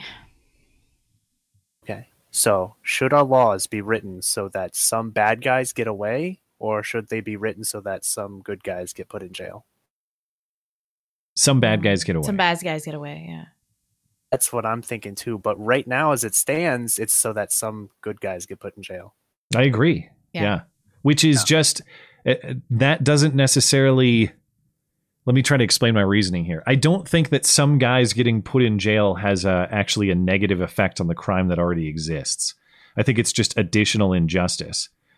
And the crime that already exists, if some guys get away because they have some error in the process or the evidence was insufficient, does that lead to, I suppose the counter argument there is that leads to additional crime because they're out on the streets committing the crime again. I don't know. I view the government putting people wrongly in prison or otherwise punishing them is an additional wrong for which we all have responsibility if we're participating in that system. And I don't want to be a part of that. I don't want to be a part of effectively kidnapping and confining people wrongfully. Do you have any thoughts on that? Me? Do we lose him? Hard for me to. No, I'm here. It's just it's difficult for me to come up with some kind of an analogy to talk about it. This law is so complicated. I would think that if we allowed some leeway for good guys to do good and not punish them, then we'd have less bad guys anyways. If that makes sense. Do you have any more thoughts on it, Blonde? No. I mean, I think that our legal system does capture too many people, and that's a problem. We definitely have too many laws. But this is my philosophy on the death penalty. Although I don't really think we have the right to take people's lives in general. But if you execute one person that was innocent, has the death penalty ever worth it? I mean, which we clearly have executed innocent people that have been exonerated later based on DNA evidence. So, yeah, I'm with you guys on this. All right. We do have to be a little bit short on time. I apologize for that, but we're just kind of up against the clock. But I'll give you a quick last thought if you want it. Nah. All right. Well, thank you for the call. Appreciate it. Yep. Bye-bye. See ya. Okay. I know we said that was going to be the last one, but Phil is hanging out. I know how you feel about your prodigies. So, Phil, you're going to get last word. We are very short on time, so we'll probably have to be quick. My apology about that. But that's fine. I was telling Dangerous Spaces I didn't have a whole lot to talk about, even though there's a lot going on. But I saw another quote by Aaron McIntyre the other day, and of course now it escapes me. But I'll have to send it to you when I find it, I guess. But okay. Great. Now I'm freaking out. What? You're never short on words. What the hell? Yeah. No, I find it funny that the word deracinated trips so many people up. I don't think I've ever heard that word. I remember. I had to look it up on Sunday. Yeah, I threw that in. I think I threw it in on Cindy Watson one time, and she had the same problem, except she didn't pronounce it correctly at all. But that's an Australian for you. Well, it's not like I've had a great pronunciation track record on this show either. But it happens. Yeah. Yeah, I guess I'll just end it there. I didn't really have much going on. That is the first and only worthless call, Phil. Do you have any questions for me? Because I'm seriously drawing a blank all of a sudden. Well, other than Blonde confused you for a nice Norwegian man earlier in the stream. What? Yeah, I don't think you probably didn't hear it. Do you want to confess your sins, Blonde? Well, I couldn't connect a voice to the super chats that we get from you, and so I just assumed that it was this other racist caller that we have. I'm not racist. I hate everybody equally. That's true. He is pretty consistent. That's true. Yeah. Anyway, so we were just talking shit on you before we pulled you in. Oh, well, that's fine. Some of my everybody I know talks shit on me anyway, but you guys at least do it to my face. All right, see you, Phil. That's the first and only deracinated call we've ever had. You made show history with that one. Oh boy! So in the annals of show history, I get that. Oh boy! Yeah. Anyway, sorry, thanks for your call. Kind of a bummer, but anyway. Well, appreciate it, man, and thanks for supporting the show as always. Yep. Have a great night. Bye. Okay, that'll do it on calls tonight. Thanks to everybody who called in, and appreciate your patience if you were hanging out trying to get in but didn't make it tonight. If you would like to participate in the show, but you can't do it live, or maybe you're having trouble getting in live, please send us an email question.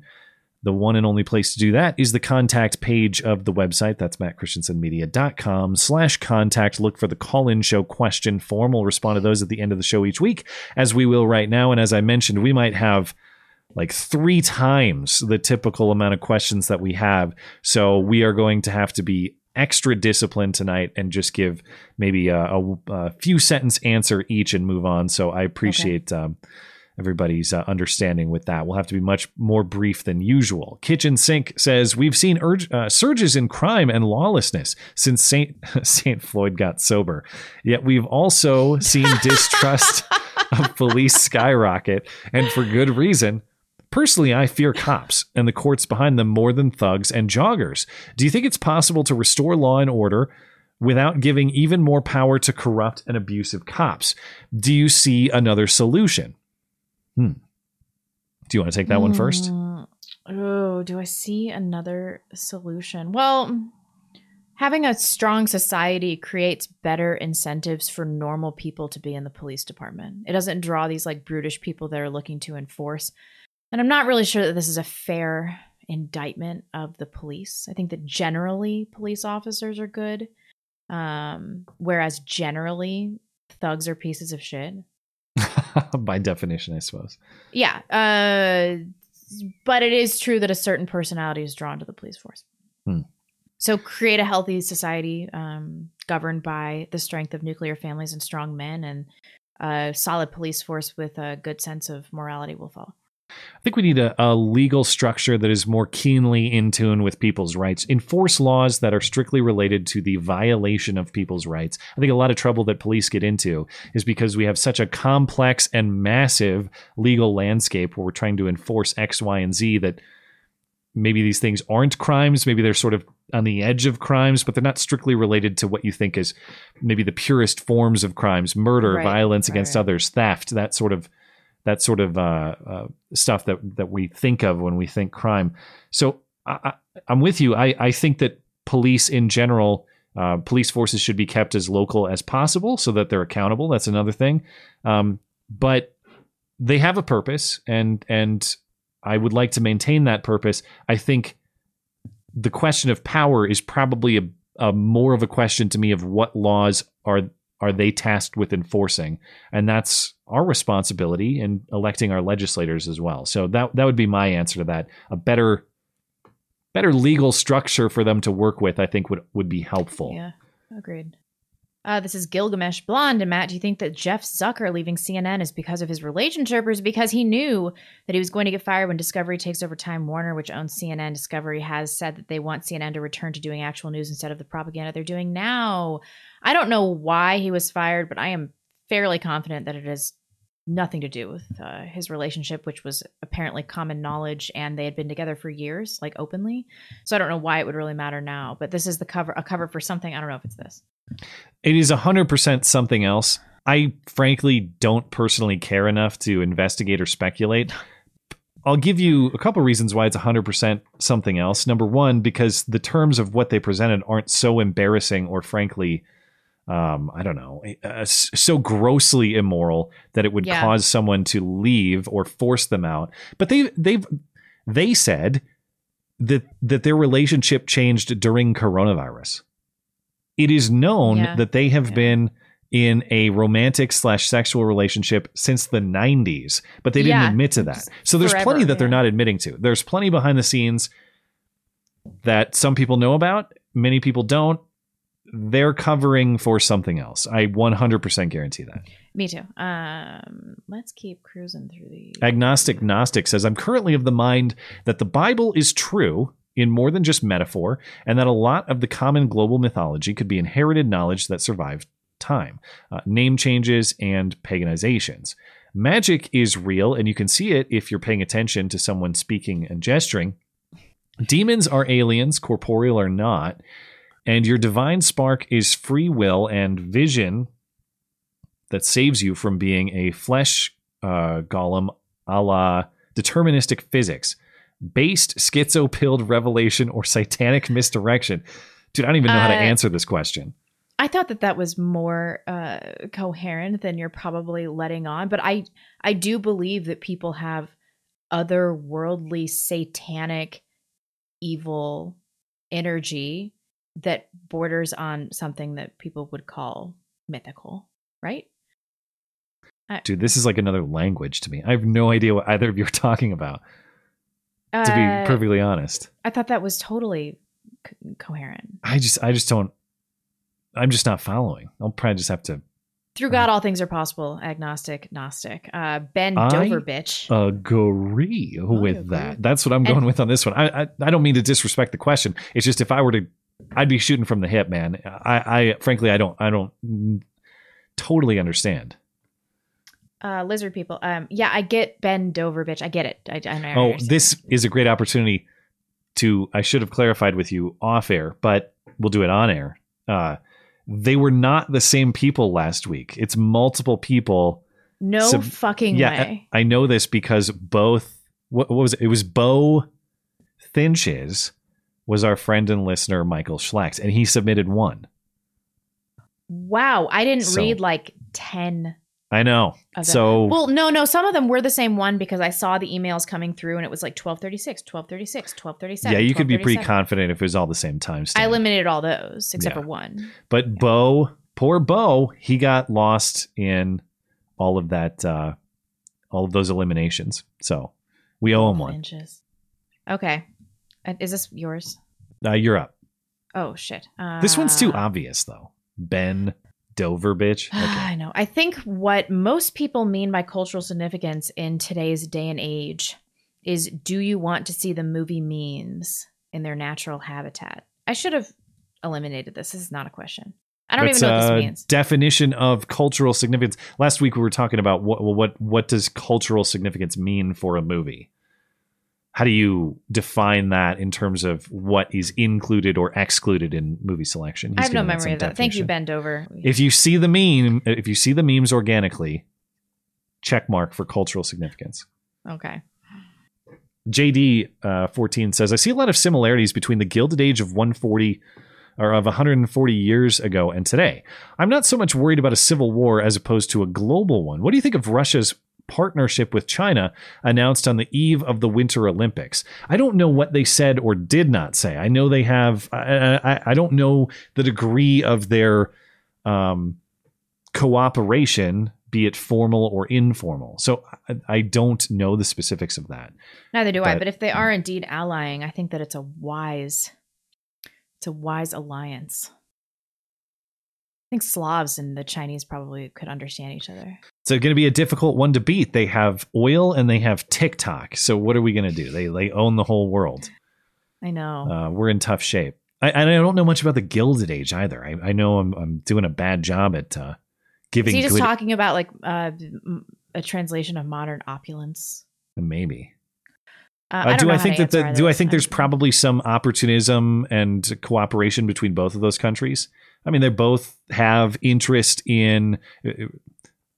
Russia has interest in Ukraine in sort of a similar way that China has interest in Taiwan.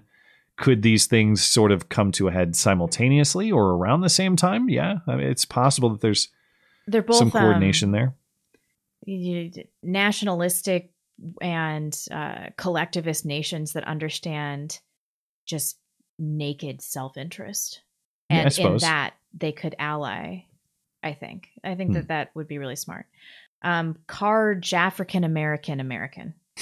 If you're knowledgeable on the death of Michael Hastings, can you explain why we need a document to explain our issues with the government when it's already pretty clear in the Constitution? Should we just write, please reference the Bill of Rights for our reasonings? Also, you mentioned Christians' ability to not overreact to the fear of death. This is probably a principle in Christianity known as memento mori. Please tell me if this is what you mean. All right, we can answer one of these, right? I forgot about the journalist. That was the guy who got into a fiery car crash in 2013, and it was just never really explained. Remember that guy? No, I don't remember this one. You'll have to look it up. As far as referencing past documents, I don't necessarily have a problem with that, but I think that if you are going to mount a formal resistance to an established authority, yeah, you should state why. You should be clear on the reasons why, not just for pursuing the best possible outcome, which is a clean severance, just walk away, but also so that everybody who is participating in that cause understands the reasoning behind that cause. So if it just says see declaration, okay. That said, the declaration has a lot of specifics about about what our beef with the king was that don't really apply today. You're going to have some more specific phrasing before people get to I wouldn't cite the Constitution because the Constitution isn't really a philosophical document. It is a framework for how the government works. It's based on a lot of philosophical thought and debate, but it doesn't really explain it itself. I guess you could say not following the Constitution. See clauses X, Y, and Z. Tara. Tara Hole in Me. Oh yeah, I know Tara. Yeah, she's very nice. Tara, filthy slut. That one. Both of you talk often about how much you want to travel around the USA and around the world. I understand that you don't want to get the shot, and I know you understand that you'll probably have to get it in order to travel, at least outside the USA. Why is the COVID vaccine the hill you want to die on? If you don't want to get the vaccine so much that you're willing to just never travel the rest of your life, we've all had 1 million vaccines in our lives since the day we were born. Why is this the vaccine that you refuse to get? Well, I don't see... Do you want to go first? Yeah. Okay. First of all, most of the vaccines that we got were tried and true and tested, although I am just reconsidering my entire vaccine position based on this. But except for the J&J, which has tons of adverse reactions and basically doesn't work, this is new, virtually untested mRNA technology that has no long-term studies and clearly is having vast, widespread adverse effects. Our ancestors had virtually no ability to travel, and they lived more functional, happier lives in their villages or whatever the fuck. I have traveled a ton. I understand the value in traveling, but doing something and being obsequious to the government and taking it in the ass just so you can travel the world is the most boomer mentality.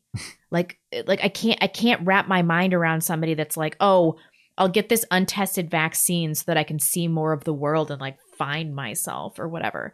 This question is so fucking stupid. Yeah, Tara. You hit the general theme of what my response would be. Not that I don't have interest in travel, but perhaps the premise here is a little overstated. Is it like my life's mission to travel? No. I mean, I kind of wanted a nice honeymoon with my wife in maybe a foreign exotic location. Does it bother me? Is it part of my being that I must travel? Truth be told, I'm such a creature of habit that travel sort of stresses me out, and I kind of can't wait to get home when I'm on the trip.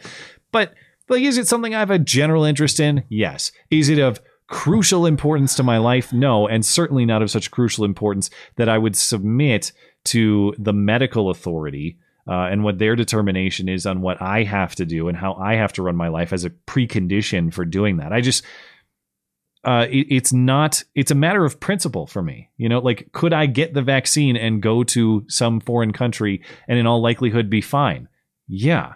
But I don't like the idea of having these people control my medical decisions as a premise for doing that. Or as an incentive based, the program, the vaccination program. And the other thing, before we move on, I know we said we were going to speed these up, but everybody thinks that traveling broadens your world perspective and makes you a better, more learned, educated person. That's not always true. What travel often does is gives you this crazy dopamine hit that maybe we were never meant to achieve, and it makes you dissatisfied with mundane life because you're always looking for the next trip, the next place to go, the next cool thing to see. What we need to do is make our world smaller and learn how to be happy at home, because our lives are about to suck so much if we don't let go of these expectations that we all need to be fucking world travelers. It was never meant to be this way. All right. We're already breaking our rules. So I will really read this fast. Okay. All right. Kuman 30. I'm exactly your ages, graduated 2005, BS in chemistry. Quickly realized that my professors couldn't help me and I couldn't fit into the institution. I'm sad. Almost all of my friends have left a long time ago. I basically have one friend. I have a decent $21 an hour job, 30 hours overtime as a forklift operator. Financially, everything is secure. Is it normal to have just 1 to 3 good relationships with friends and then nothing else? Sometimes I don't feel like I will ever meet a lady when I'm stuck in a factory of dudes. Should I not feel like a loser because I don't have money issues? Or should I feel like a loser because I have no social life and no idea how to create one? I feel like the only thing I have is a good credit score. Should I stop worrying? Do most people our age feel the same way? I've been at this blue collar job for 3.5 years. I have more money than I ever had. I'm bankrupt on life experiences. Am I just paranoid or self-centered, or Are you or everyone else feeling similar? I don't even know how to meet a girl when I'm trapped at work in 55 hours a week per job, or hours per week. I think that basically these are all the same question. And this is something that it widely afflicts millennials. This exact problem. This like, is my life enough? Only you can answer that. But just like what we were talking about with travel, I think we have been made to think that we should expect or demand more out of life. Like in the 50s, a good stable job where you were financially secure and 1 to 3 friends, like you're knocking it out of the park, right? I agree that a wide social network is not of crucial importance. I would rather have a small amount of good, trustworthy friends. Yeah. But the other part of the question is how to find a wife, right? A woman, yeah. And you're in a sort of a weird spot if you're somewhat socially isolated, but also you have a work obligation of 55 hours a week. My recommendation would be if you're unhappy with the status quo despite the money, is there a way to reduce that workload to something closer to 40 and use that time to find a woman, find some sort of social club activity that you enjoy. Maybe that's going to church. Maybe that's going to gym classes. Maybe that's picking up a hobby and joining a club that does that hobby. But there's, as we've said many times, for both men and women, if you're serious about finding a spouse, you do have to treat that like a job. If you don't have time to do that job, figure out how to reduce some of your obligations to treat that like a job and to get that done. You're a man with sounds like a good quality job and a lot to offer, and you still have time. If you treat that seriously, you'll probably be fine. But if you sounds like he's lacking purpose, though. Like he feels like his life is rudderless, even though he has the career kind of down. Yeah, exactly. So find ways to create some of that social networking that's lacking in pursuit of finding a wife, if that's what you're trying to do. Not social networking for the sake of social networking, but for the purpose of finding a wife. And enrich your soul, too. Reading might help you, or investing in a hobby. Crazy Custodian. Matt, have you ever considered a music segment similar to your movie review one? That would just be the end of the show. Everybody you want to talk about polarizing. If the movies are polarizing, music would be... With respect to the proposal, I think that would be a disaster. Personally. Was it made between 2001 and 2009? If not, Skag's not interested in listening to it. That's actually true. Yeah. Like, what is it? Something I listened to in high school? yeah, pretty much. Blonde, have you watched the Red Letter Media reviews of Picard? They even have a Mr. Plinkett review of the show, and I know you. I love Red Letter Media. I tell my husband that if he dies in a fiery car crash, I'm going after Mike. That guy.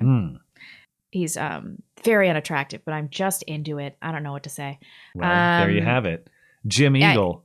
Or you have more. Oh, wait. But the Picard thing, it's I won't watch Picard because I've heard that it's just horrible. And it's not surprising that they just hate it. It's just woke nonsense. All right, Jim Eagle. I read faster than you do. So I'm okay, fine. I just wanted to ask if you think it's worth squabbling over things like COVID or an ex-Fear Factor host who fed Donkey Cum to women getting canceled. Did he do that? I don't know. They do that. He probably did. It seems meaningless compared to the real problems of the world. How many women and girls like Mona Haydari have their heads cut off and paraded because of Islam? How many children have been murdered in the womb since you started reading this?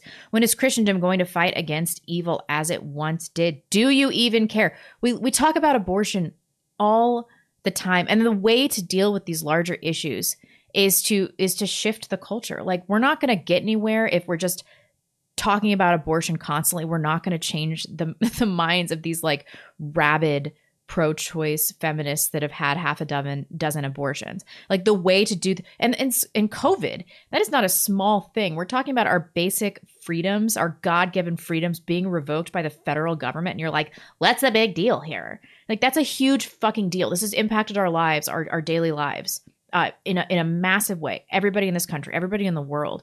And then the Joe Rogan thing, it's not just about Joe Rogan. Joe Rogan, like we talked about earlier, he is a proxy for your average middling intellect centrist. He has a massive audience. This is how we regain the cultural narrative. We talk about these things.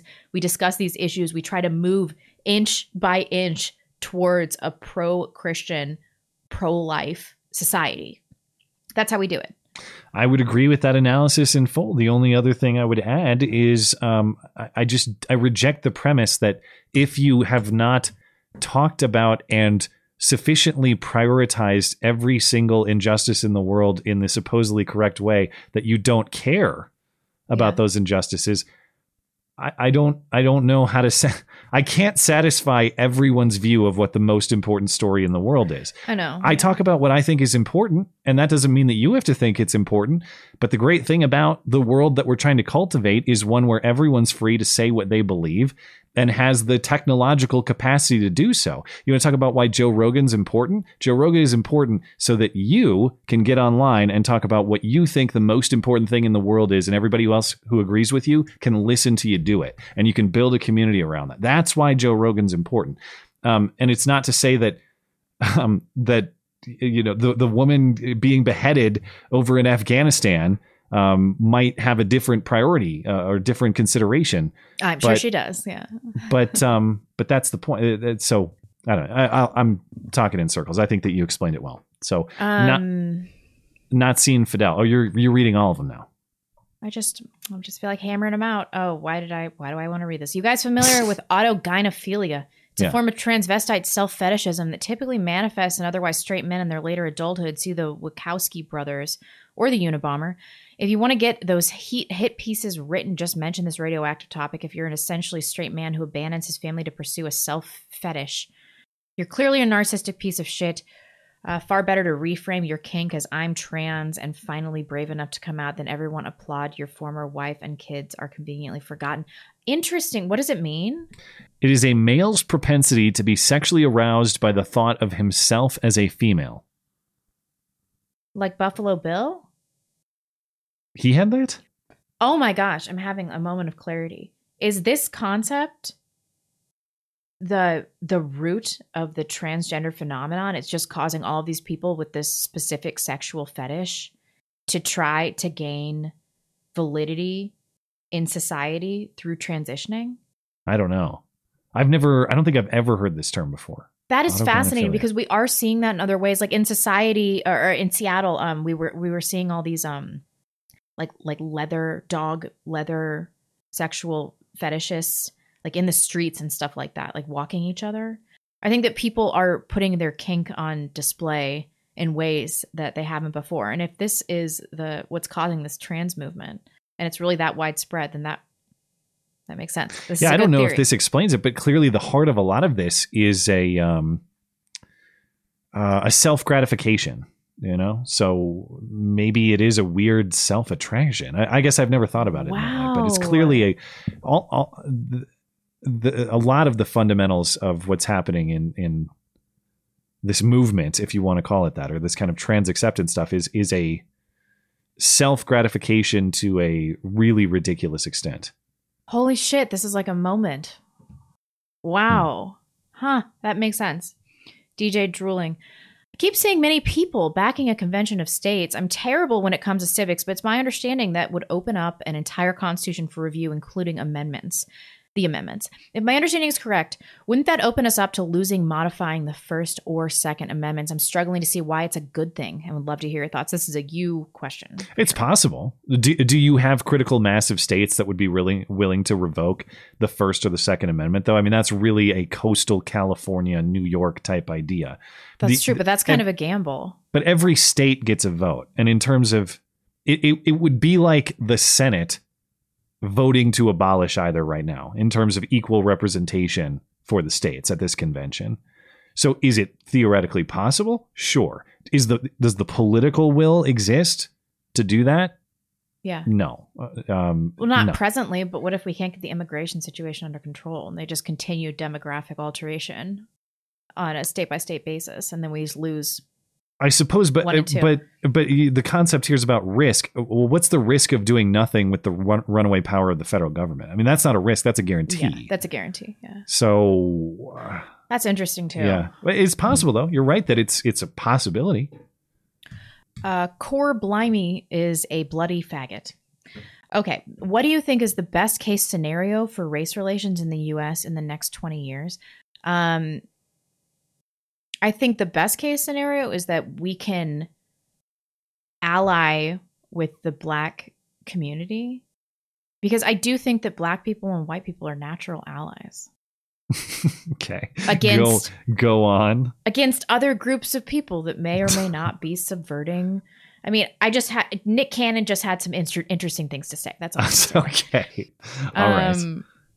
No, I think that Black people and white people have a lot in common. I don't think we need to like live in these diverse societies. I think when you talk to the average Black person, they have these attitudes that are basically separatist. Like the average Black American is basically a Black separatist, I think, if you like really get down to their core ideology. I don't know. I have no idea if that's true or not. What's the best case scenario? Well, the best case scenario is that and this is not my prediction, but the best case scenario is that everybody rejects this idea that there's somebody out there victimizing them at all times. And even if there are obstacles in their life, and even if those obstacles are unjust, they do everything they can to craft the best version of themselves and the best version of themselves to provide for their family. That would be the ideal, regardless of race. Do I expect that? I think that there's so much. It's going to, however it turns around, it's going to have to be drastic. There's so much racial propaganda in so many different directions right now. That's the key, though. I don't think that the average Black person truly has a victim complex. Blacks in America in the 40s were doing fantastically well. There have been periods that were much better than current. Yeah. But I think that this victim complex is something that white leftists have instilled in the Black community. I don't think it's like a natural phenomenon. I don't know. I don't know if it's cultivated or if it's something that occurred naturally. I have no idea. I don't know where it came from, but yeah, this best case name is we'll leave it at that. I fear it's going to be worse though. I don't forecast the best case scenario. Did you see Showtime has, I'll be real quick with this. I know what the hell was the name of the Showtime, this new Showtime show that's coming out. It is called Everything's Gonna Be All White. And it is just, if you watch the trailer, a whole bunch of people of color just bashing white people and how much they hate white people and how this country was built on. This country was built on nothing but white centeredness or something they call it. And it's you mean white people built a white nation? What a fucking revelation. I thought it was a weird acknowledgement that white people built a lot of things in the trailer that I was watching. But okay, it's nothing but hatred toward white people. And this is coming out on a major, do they count as a subscription channel or whatever Showtime is, cable subscription channel. Stuff like that.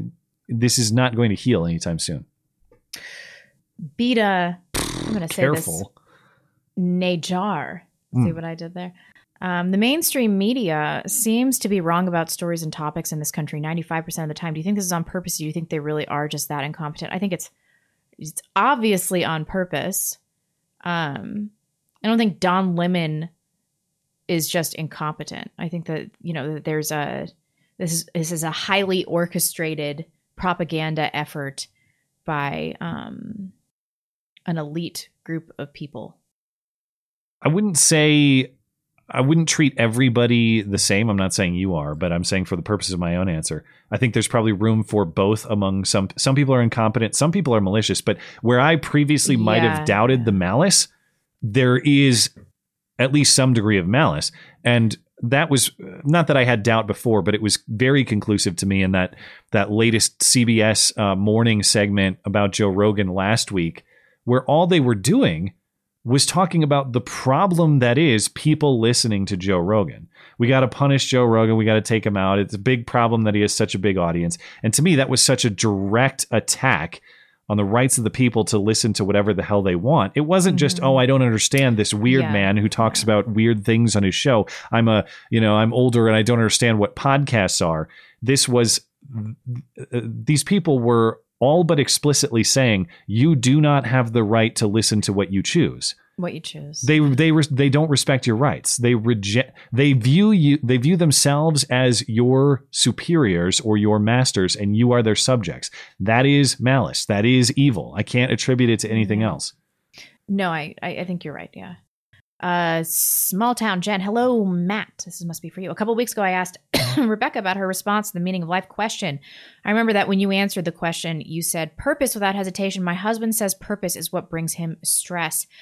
I knew he didn't want kids when we got married, but I knew he loved me and would give me what I wanted. I believed he would feel differently once we had them. He's a good father to our kids, goes to their games, takes them to scouts, helps with school, etc. But this brings him no joy. He has told me he can't wait for them to go to bed at night so he can finally do what he wants to do. Also, he said he looks forward to them growing up and moving away so he can have his life back. I feel guilty for manipulating him into his unhappiness. My question is, what joy do you find in the purpose of being a father? I'm hoping that something about your story will spark something in him. Oh, that's so sad. Well, it's hard for me to define purpose in his life. That is his wheelhouse by definition. What I would say is, of course, it brings you stress, though, because anything that is worth having is stress-inducing. Anything that's worth building means it takes stress to achieve. Yeah. And I completely understand and somewhat identify with the idea that, as a consequence of becoming a dad and trying to do my best to be a good dad, it means there's less me time. I don't really even play Xbox ever anymore. And I kind of miss that. I wish I could. There are other things that I don't do much of anymore because my life is more geared toward that purpose, the purpose of my son and our marriage and our household to provide for him. All I would say is sort of the difficulties that brings are part of that purpose. Purpose doesn't mean I love every moment all the time. Purpose means that it provides value and direction to my life, I suppose. And it's hard to argue a counterfactual for this guy. If you had a different life where you didn't have to deal with all these obligations of fatherhood, would you in fact be happier? I don't know, but I can tell you for me, I had flavors of that life we referenced 4 years ago when we were on Match.com.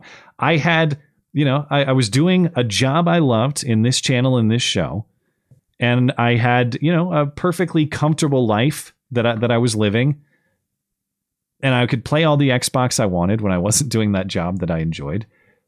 But I didn't have the purpose that is a family to provide for and something to give somebody to give my legacy to when my time has passed. I didn't have that. And that always kind of weighed on me, even though I played a lot of Call of Duty and enjoyed every minute of it. I think that if he doesn't see it now, that when his time comes and he has his children to pass his life on to, he will see the value in that. I hope. And in another world where I never found anybody and I was still just playing Xbox to my heart's desire, sure, I might get momentary enjoyment out of that, but every night I would probably go to bed and wonder, is there more? Is there something that I'm supposed to be doing besides, talking shit to 16-year-olds on Call of Duty? I'm not saying that's what he wants to do. I'm saying that's what I did. That's the best I can do. I can't tell him how to find value in his life, but I bet that when his life culminates, that he will see that. He will see the value of what he builds, and he won't have regrets about that. I highly doubt it. Yep. This is Chris M. Hey, faggots. Assuming vaccine mandates, passports, and mask mandates actually end one day, when they are gone, do you think there will be much reconciliation from the people targeted, or will it be a permanent sticking point in the cultural psyche going forward? Reconciliation, like people want, like the people targeted want recompense, or like they're trying to psychologically reconcile why they were targeted. I think that's not super clear. I think it's going to be a permanent sticking point in the cultural narrative going forward. Yeah. Assuming the mandates actually end, when they are gone, do you think there will be much reconciliation from the people? Yeah, I'm a little confused. Do you mean reconciliation for the people who acted wrongly and exerting force on others, or do you Definitely mean that's not going to happen? People, there are plenty of people who belong in prison who will never see a single day behind bars. Based on the subsequent sentence, I think he means will people that were targeted be able to reconcile why they were targeted? No. Oh, I don't think so. Well, that's interesting. Like, as a matter of legal justice, absolutely not. There will be no legal reconciliation either for the people victimized or for the people who did the victimizing. Reconciliation could mean, well, the people who were victimized come to mental terms with that and understand it and see it clearly in retrospect, I would love for such a thing. That's like the best possible realistic scenario to me. I think maybe, yeah. But what I'm saying is, like, I don't think there's going to be much forgiveness towards the powers that be. Oh, I think they'll be immediately forgiven and granted even more power.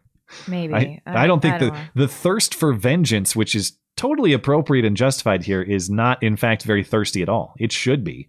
But that's not the answer I wanted. People believe they kept them safe. People believe that the reason they're alive is because of Dr. Fauci. In not insignificant numbers. That makes me hate people so much. Zombie Canadian butt plug. Come on, guys. Will there ever be a way in which the media will stop hating on people who defend themselves against someone willing to cause harm to somebody? As long as it does not support their larger narrative, no. They don't care about justice. I agree. Yeah, we just talk about media malice. I think cynically, you want to follow that trend. If I believe that there are people out there who are outright hostile to your rights and want to dominate you and want to be your master, of course they're going to be hostile to your ability to defend yourself from them or any of their friends. Yeah. So yeah, no, you won't see them turn around on that one. Conservative Monkey, Matt, how did you work through your reservations about carrying with one in the chamber? I have a Ruger 38 that I rarely carry because it doesn't have a safety. I prefer to carry it with a round in the chamber, but I'm hesitant to do so in a weapon without a safety. I usually carry a Smith & Wesson MP Shield 9mm, but it is too bulky for some situations. Would prefer the Ruger at these times. On a side note, not making some sort of sounder out of Blonde's obsession with her own farts from the Sunday show seems to be a missed opportunity, just saying. If you want to I'm not obsessed. It's COVID. If you want to cut the clip for me, perhaps I'll have use for it. How did that come to be? I suppose just comfort with carrying and handling firearms for me. That's how it came to be. But who was the nice lady in Florida who used to send us video messages all the time? Gosh, I want to credit her properly. Was it Emily? It was Emily, I'm pretty sure. She's out there listening right now. Her name is Ashley, and she's really pissed off. She's like, these But she had always, she always sent messages and said it's one in the, I think it was one in the chamber for Emily, was it not? She kind of challenged me to do that. And eventually that just kind of became the norm. And I agree that just carrying one in the chamber was a source of discomfort regardless of the firearm at the start for me. Then it became, well, I've got a manual safety on this. Like nothing's going to, manual safety plus proper holster. It's literally impossible for this thing to go off. Yeah. And then it became, well, if you have a proper holster, you don't need a manual safety. You would argue maybe it's a detriment because it's another thing to manipulate in a moment when you need that gun. And so for me, it's comfort with carrying and it's trust in the systems that I'm using. In that case, it's a proper holster that the trigger is not going to be manipulated. Don't do any backflips like the FBI guy with the Glock. And as long as it's not falling off your person and out of your holster, that thing is not going to go off. But that said, I don't think that you absolutely must carry the way that I carry or that anybody carries or carry at all if you don't want to. But I certainly believe a firearm on your person, no matter how you carry, because there are dangerous ways to carry if you're an idiot. You don't go no safety, one in the chamber, in your pocket, no holster, for example. Yeah. But other than that, you can go up to your own lines of comfort. And in a situation where I needed it, would I rather have one with a thumb safety, none, and nothing in the chamber than not have anything at all? Yeah. Even if I have to, manipulate the safety, even if I have to rack the gun. Yeah. I've determined that I don't want to have to manipulate all those things in the heat of the moment if I had to. But if you feel like you're more comfortable having to do that manipulation, it's better than not having anything to manipulate at all. So yeah, it's strictly just handling and carrying and doing that over time and developing your trust in the system. That's all. That's it. And if you're not there yet with your trust in the system, keep shooting. Keep carrying. Perhaps you'll get there, but that's okay if you don't. There's the gun community, and I'm not saying everybody, but it's kind of like the car community. There's kind of like loyalties to certain brands or products or even styles, and by that I mean how you carry or how you conduct yourself. I I don't really care about that kind of stuff. I don't care about like, well, you gotta carry this, or you gotta carry this way, or you gotta have this, or this gun's the best, and if you don't have that gun, you're an idiot. Not everybody, but there's kind of a segment of the community that's like that. You need to do what's best for you and what your comfort level is, and if it's thumb safety and none in the chamber, have at it. Perhaps you'll change your mind later, but it's up to you to do that. Yep. Don't shoot the messenger. The question I've been longing to get to. Hi, Blonde. Aside from the olfactory issues, have you had any other lingering or new symptoms? That one is common and maybe neurological. Below are 2 relevant articles. I know CNN is trash, but check their source material. Be sure to watch the video. In the first one, it mentions brain matter loss about halfway through. Lingering symptoms may also be caused by a mix of brain inflammation and microclots. He also said something about long COVID. Okay, first of all, I don't think that long COVID exists. My dad keeps mentioning this study to me where they break down the demographic features of people that have had long COVID, and they're identical to the demographic features of people that have fibromyalgia. It's like middle-aged women. I think the entire thing is somatic and manifestation of people like middle-aged women's hypochondriasis. In terms of the neurological issues, I read this Lancet study that you linked, and it's like a robust study. It has 230,000. The cohort is 230,000 people, but they do not correct for vaccination status. And so it's just a worthless study for me. It's like any of these things that they mention, the brain loss matter, the stroke, could just be a result of the vaccination. Yeah. So I have no idea what's related to COVID and what's causal. What I do know is that they talk a lot about anxiety and having neurological issues that are psychological based on COVID. How do we not know that that's not just because people with existing mental health issues are interacting with the medical community more and they're finding out they have mental health issues, or they're developing anxiety or other issues because of the lack of social interaction and being isolated? We're already seeing people's drug addictions get much worse and overdoses skyrocket as a result of just the social consequences. So I have no reason to think it's causal with COVID. And then what if people are they're just developing anxiety around having COVID because of the narrative? So I find all of these are just worthless. It says that the most common diagnosis was anxiety following COVID, found in 17% of people treated for COVID-19, which is basically the baseline level for society anyway. Like only 17% of people have anxiety right now. Seriously? Anyway, I think this is all bullshit. I don't think long COVID is real. Oh, another person put their GoFundMe in for somebody with long COVID, and I just deleted that question because I think the whole thing is bullshit. So sorry, dude. All right. Gilgamesh, didn't you already have one? I don't think he did tonight. Matt and Blonde, what do you think of President Lincoln? Do you think he was a tyrant? I did a video on Sunday about the real Lincoln. You might want to watch it. Yeah, I think he unlawfully kept together a union of states that was clearly no longer voluntary. And a lot of it was self-interest. And I don't really think that he cared about emancipation in the way that he is made out to be. I don't think that was his primary motivation. I think it was financial and self-serving. I mean, he's made to be this huge figure in American history, and I just don't think it's the way that it has been written in the history books. I am not a quote unquote expert on Civil War history, though I am very interested in it. But the issue for Lincoln is, even if you grant, let's say that he was pure in his motives, as you're talking about, and it was strictly about the morality of slavery. It's a very interesting question. Even if you're right on the moral question, do you have the right to impose that on others in their, I suppose, their own home, their own space? That's sort of the fundamental question of the Civil War. I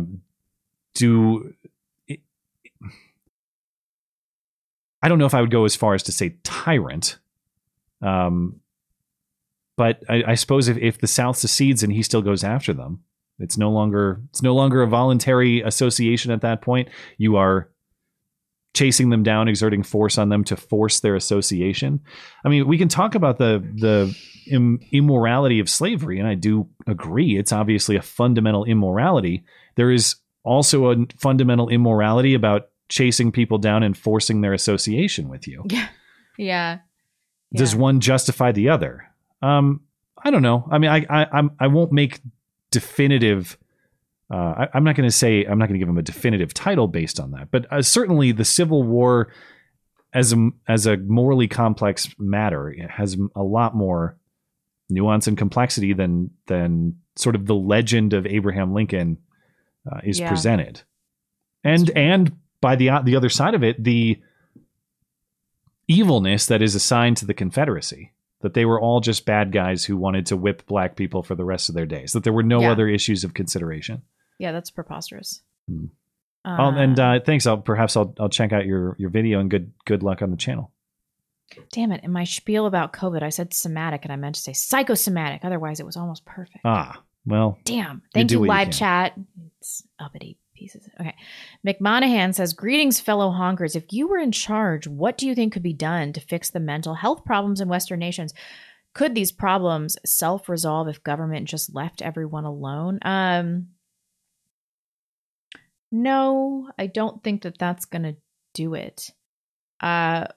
We've talked about this before. I think I made a video about this a long time ago, but especially with substance abuse issues, the Portugal model where they created like a stronger network of support in recovery for drug addicts. They have like the lowest recidivism rate after having an incredibly high rate of addiction. I know that that's not necessarily what you're talking about. You're talking about myriad mental health problems, but I think that's probably a good proxy. I think that if you create a strong society, this sounds like such a cop-out answer. I've given this answer for like 5 things we've talked about. If you create a strong society with men that are masculine and women that are feminine and nuclear families that are functional, and you get the divorce rate down and people are having kids and they're gainfully employed and they have incentives to be good citizens and to own property, people just have fewer mental health issues. Yeah. They have fewer addiction problems. They're able to deal with suffering in a better, healthier way. That was going to be my answer. Does a smaller government inherently resolve this problem? Not inherently, but I think it does insofar as it reduces the viability of government dependence, which means what? Reliance on family, which means what? Preservation of that purpose we were talking about earlier, and the sort of relationships that actually can help you. I'm not saying that the person at the clinic that's state funded can't help you in any way. It's just they don't know you as well as your parents do, or your brother or your sister does. They also don't care about you as much. They can't. They cannot do that. They can provide value to you. I'm not saying there should be none of these things. We should have medical professionals. We should have clinics. We should have all of these things, but they can't replace broken homes. And to the extent we've built, in many cases, incentive to break homes and be government dependent instead, that's a consequence. So that's true. Yeah. And then the trauma that you get, that you're subjected to as a child from living in a broken home and having that kind of psychological abuse and everything, that just reverberates throughout your life and just spreads to other parts of your social network and your working life. And if we could just get that under control, it would just have a net positive effect in society, obviously. Chris to the J. Convention of States update. South Dakota HJR 5001 in limbo in Senate after committee hearing. Pushed for floor debate today. Failed 1916 in 32-3 Republican majority. Kansas, Iowa hearings tomorrow on the resolutions. West Virginia and Penn actions likely within the next 2 weeks.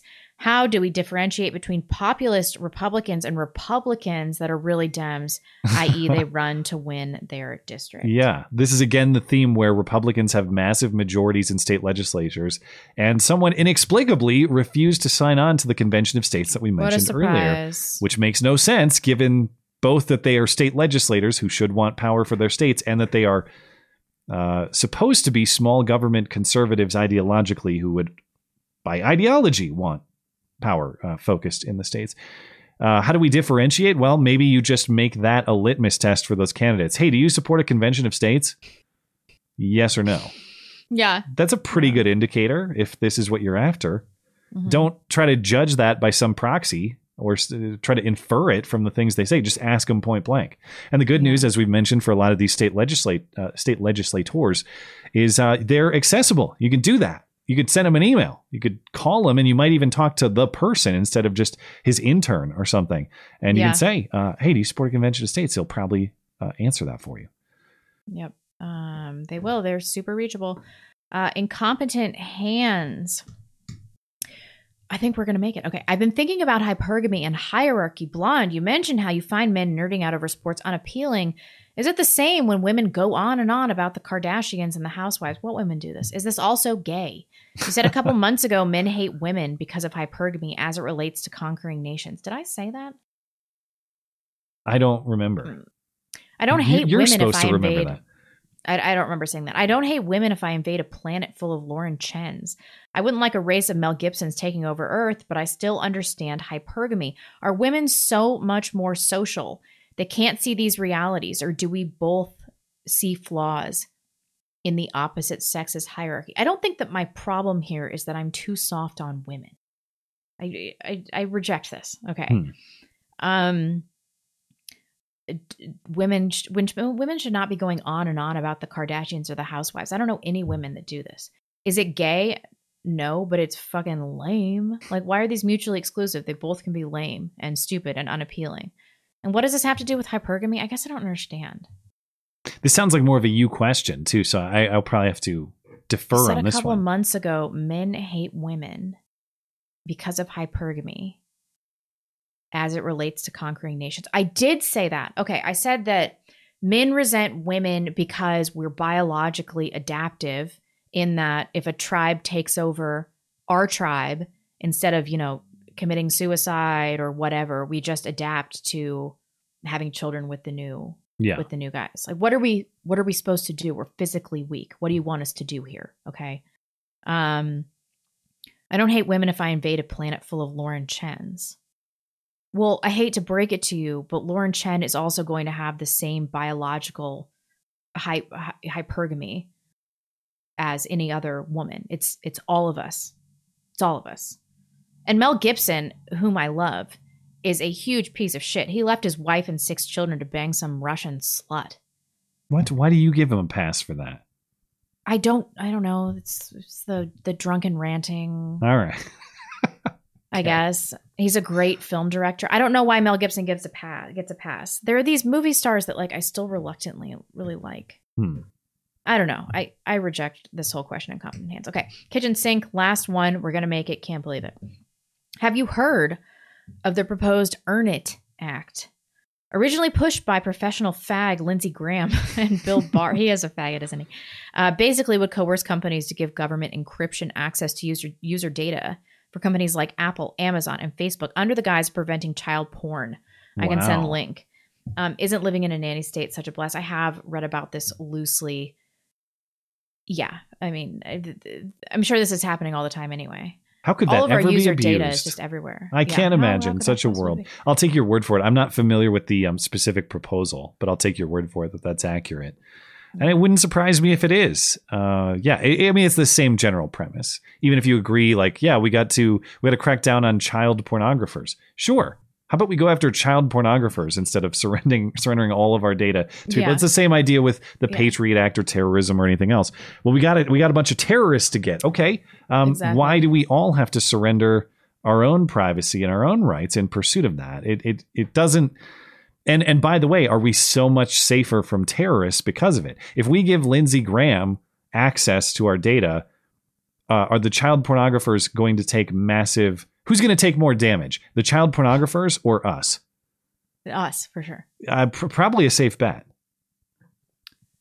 Oh my gosh, we did it. We do have chat though. We don't have too much chat. Let's just get in and get out. Let me check in with Tippy Stream really quick. Knuckle. Oh, wait. So, Phil says the progressive cultural victory is so complete that the opposition party claims to be better progressives themselves. This is the quote I was trying to find. I see. It's sort of like Well, it's sort of along the theme of like the Democrats are the real racist thinking. It's like, we can beat you on the terms that you have established and prove ourselves more virtuous under your terms. That's kind of the theme you're getting at. And yeah, maybe the idea is we need to reject those terms in totality instead of trying to find ways to satisfy or appease those terms, because those terms are bunk. Yep, exactly. Knuckle Hunky Buck says, I get the jab so I can travel, find myself, and buy some wooden crap to hang on my wall that says live, love, wine. Bullshit. It would be in Italian, though, of course. It wouldn't be in English. Yeah. Find yourself through principle and saying, I will not comply is principle. That is a much more concise way of explaining what I was trying to get at. You're right. Yep. Thank you for that. Are you good over there? Yep. Okay, Knuckle Hunky Buck. Compromise equates to cutting the baby in half and giving half to each parent. Here. Yeah, exactly. It is not. Exactly. It has no value itself. There's got to be a fundamental value or principle on which it is based to have value. Yep. Rugal Migdal. The caller channeling Norm Macdonald is hilarious. I've been listening to this Norm. He was talking about the guy telling the number. I've been listening to this Norm Macdonald album. What is it called? Something about Tex. Everybody has to listen to it. It's so funny. I miss Norm Macdonald. He was just the best. Matthew Rowley. I left Michigan because I was accused of carrying a sniper rifle in a mall for carrying a black car ice scraper. They still charged me with concealing a weapon. See how quickly that could have gone. Thank you. I suppose that was a quicker version of the story. That said, I find the basic premises of the story very interesting, and I would like to hear more. Could not have told it in a less appealing way, though. You know, I say this in jest. I like Michigan expat. I'm not trying to rip him, but I don't dislike him. It's kind of like me at the start, where are you familiar with the company Adidas? They make shoes, and they make track pants with the 3 stripes down the side. Yes, I know what an ice scraper is. Yeah. Knuckle Hunky Buck. Once upon a time in a faraway land, there was a man who decided to go to the mall. It was the day before Valentine's Day, and the weather was snowy. I know. Freaking Sweet Taco. I can't read this. It's the first one. I can't do it. It's too bad. Well, all right. I got to see it then. Let me see. Incompetent Hands. Hey, Matt, have you been listening to Quite Frankly? He's on fire, but he's saying he's taking over Montana after he finished Yellowstone. Your thoughts? Oh, I didn't hear him say that, but I do listen to Frank's show. Yeah. I would love to get Frank and his lovely family to move out this way. That'd be great. And I know for him, it's really tough because he's in one of those spots where he's in New York and he has family establishment. He's in New York? Mm-hmm. Yeah, like suburban New York City. And he's in the spot where it's like, yeah, you have your entire life established there. You have your family there. You have business enterprise that you've established there. Your home is there. I know it's so easy to say, and this is one thing he would say too. It's so easy to just say, well, you just leave. You just pack up and leave. Yeah. And you do want to preserve that freedom. It's an important thing to preserve. You want to be able to leave if you must. But I also understand the difficulty, and I will have a difficult time if it comes from me here, of just leaving everything I know and the value that this place that I live has to me and saying, well, they took it over, so I guess this isn't my place anymore. Yeah, that it's easier said than done, and so I have a lot of sympathy for Frank and everybody in that situation. But that said, if he moves to Montana, he's plenty welcome here. He just might find the same fight as soon as he arrives. Instead of New Yorkers, he'll find Californians instead. I'd rather deal with New Yorkers, honestly. They aren't here in concentration. I don't even know what they're like. I just know that they have weird accents and they're less rude. Passive aggressive. Yeah, they're rude. Yeah, that's fine. Thunderstorm. What is your moral opinion on genetics, designer weapons for certain groups for a more loving world? Is he talking about like eugenics? Like, I guess so. That's kind of what it sounds like. Genetic selection for certain traits. I don't know, man. I mean, on the one hand, I find it highly immoral. On the other hand, I know a guy who has Marfan's disease, and he did IVF with his wife and genetically selected the embryos, and now none of his children have Marfan's disease. So that can't be a bad thing, but it's not sanctioned in my religion either. So it's one of the slipperier slopes there are, deciding what lives are worth living. Yeah. What lives, rather. What lives? What am I doing? We're at 2.5 hours. 8:33. Yeah. That's why we sound like retards. Eric Marley, good faith question, Blonde. How are we going to get $50 million to Murdoch, and exactly what does it look like after we get them the money? I mean, I wasn't saying we should try to get them $50 million. I'm just saying, what if we could? I mean, they would get canceled immediately. I mean, I don't really know that having tons of money would help them that much, but it sure has helped Joe Rogan. He has $100 million of leverage, and that's why he shouldn't have apologized. Also because it makes him seem like a pussy. Eric Marley also said, devil's advocate, if the vaccine is causing widespread, common, terrible effects, why aren't we seeing tons of vaccinated people suffering in the street? Because it's conflated with health issues that they're saying is caused by COVID. Alternatively, I think that some of them are going to be later problems because of the spike proteins. I think it's going to cause like an increase in vulnerabilities in people's immune systems that are going to be attributed to other things. You're not ever if it's not like happening right after you get the vaccine, how could you ever make some kind of causal inference from like a medical perspective and document it in the way that we want? Like if your cancer comes back that has been in remission 2 years after you get the vaccine, no one's going to believe you when you say that this is some kind of vaccine issue. Depends on your definition of widespread too. Like, do I believe that it's this huge population of people? No, I mean, I don't have the numbers. What if it's 1% of people? But they certainly exist, and I know they exist because there are hearings with people like Ron Johnson and others where people who are injured through this 1,000% effective vaccine, Susan. People who are injured speak about it. And does that mean it's widespread? I don't know. I'd have to know what the definition of that is. But the undeniable reality to me is a total media suppression of such people. Now, if there's one of them, 10 of them, 100, 1,000, does that mean that you assess your risk on account of them? Maybe, maybe not. That's up to you. But it is information that's just as valid as any of the other information about the vaccine's benefits and should be out there for public consideration. So 4.8 billion people are vaccinated right now. Really? 4.8 billion. That's like the entire global population. 61% of the global population. Yeah. Okay, so let me do some math because I'm not good at. How did they get all the people in like the mud huts around the world? I need commas. Fuck. Can somebody tell me what 4.8 billion, 1% of 4.8 billion is in the Wouldn't live that chat? be 480 million or 48 million? What am I? 408. Wait. I'll read the chats. You do the calculator, since this is your premise here. I don't. Okay. All right. Why are there no commas? Okay. In the meantime, Knuckle Hunky Buck says Don Lemon may not be incompetent, but I suspect he might be incontinent. Wow. Haha. Got him. AC Kuderik says, thanks for being good people. You are game changers for the world. Appreciate you guys. Cheers from the 313. I don't actually know where that is, but thank you for the kind words. 48 million.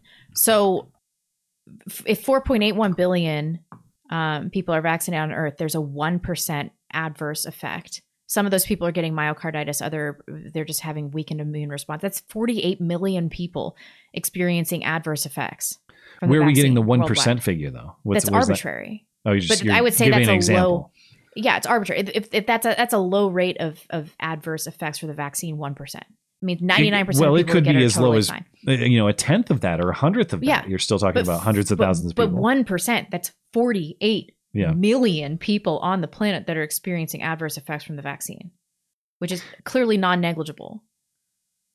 All right. Well, I think we'll have to leave it there. Are we done? Well beyond the bottom of the hour. So appreciate everybody's questions tonight, too. That was probably more than we've handled in some time. Anything else you have to say before we get out of here? I'm really tired. All right. I was like up all night doing drugs or something. I'm really tired. It is dinner time for me, so I can't wait. But appreciate you guys hanging out with us as always. Thank you for your calls. Thank you for your email messages. Thank you for your super chats. We will be back on Sunday, of course. Reminder, about 1 hour later than normal, but whenever the Super Bowl ends, we will be going live. And of course, if you're looking for anything show related, head on over to the website. That's mattchristiansenmedia.com. Everything you might be looking for is set up there. Have a great night, and we will see you on Sunday. Bye.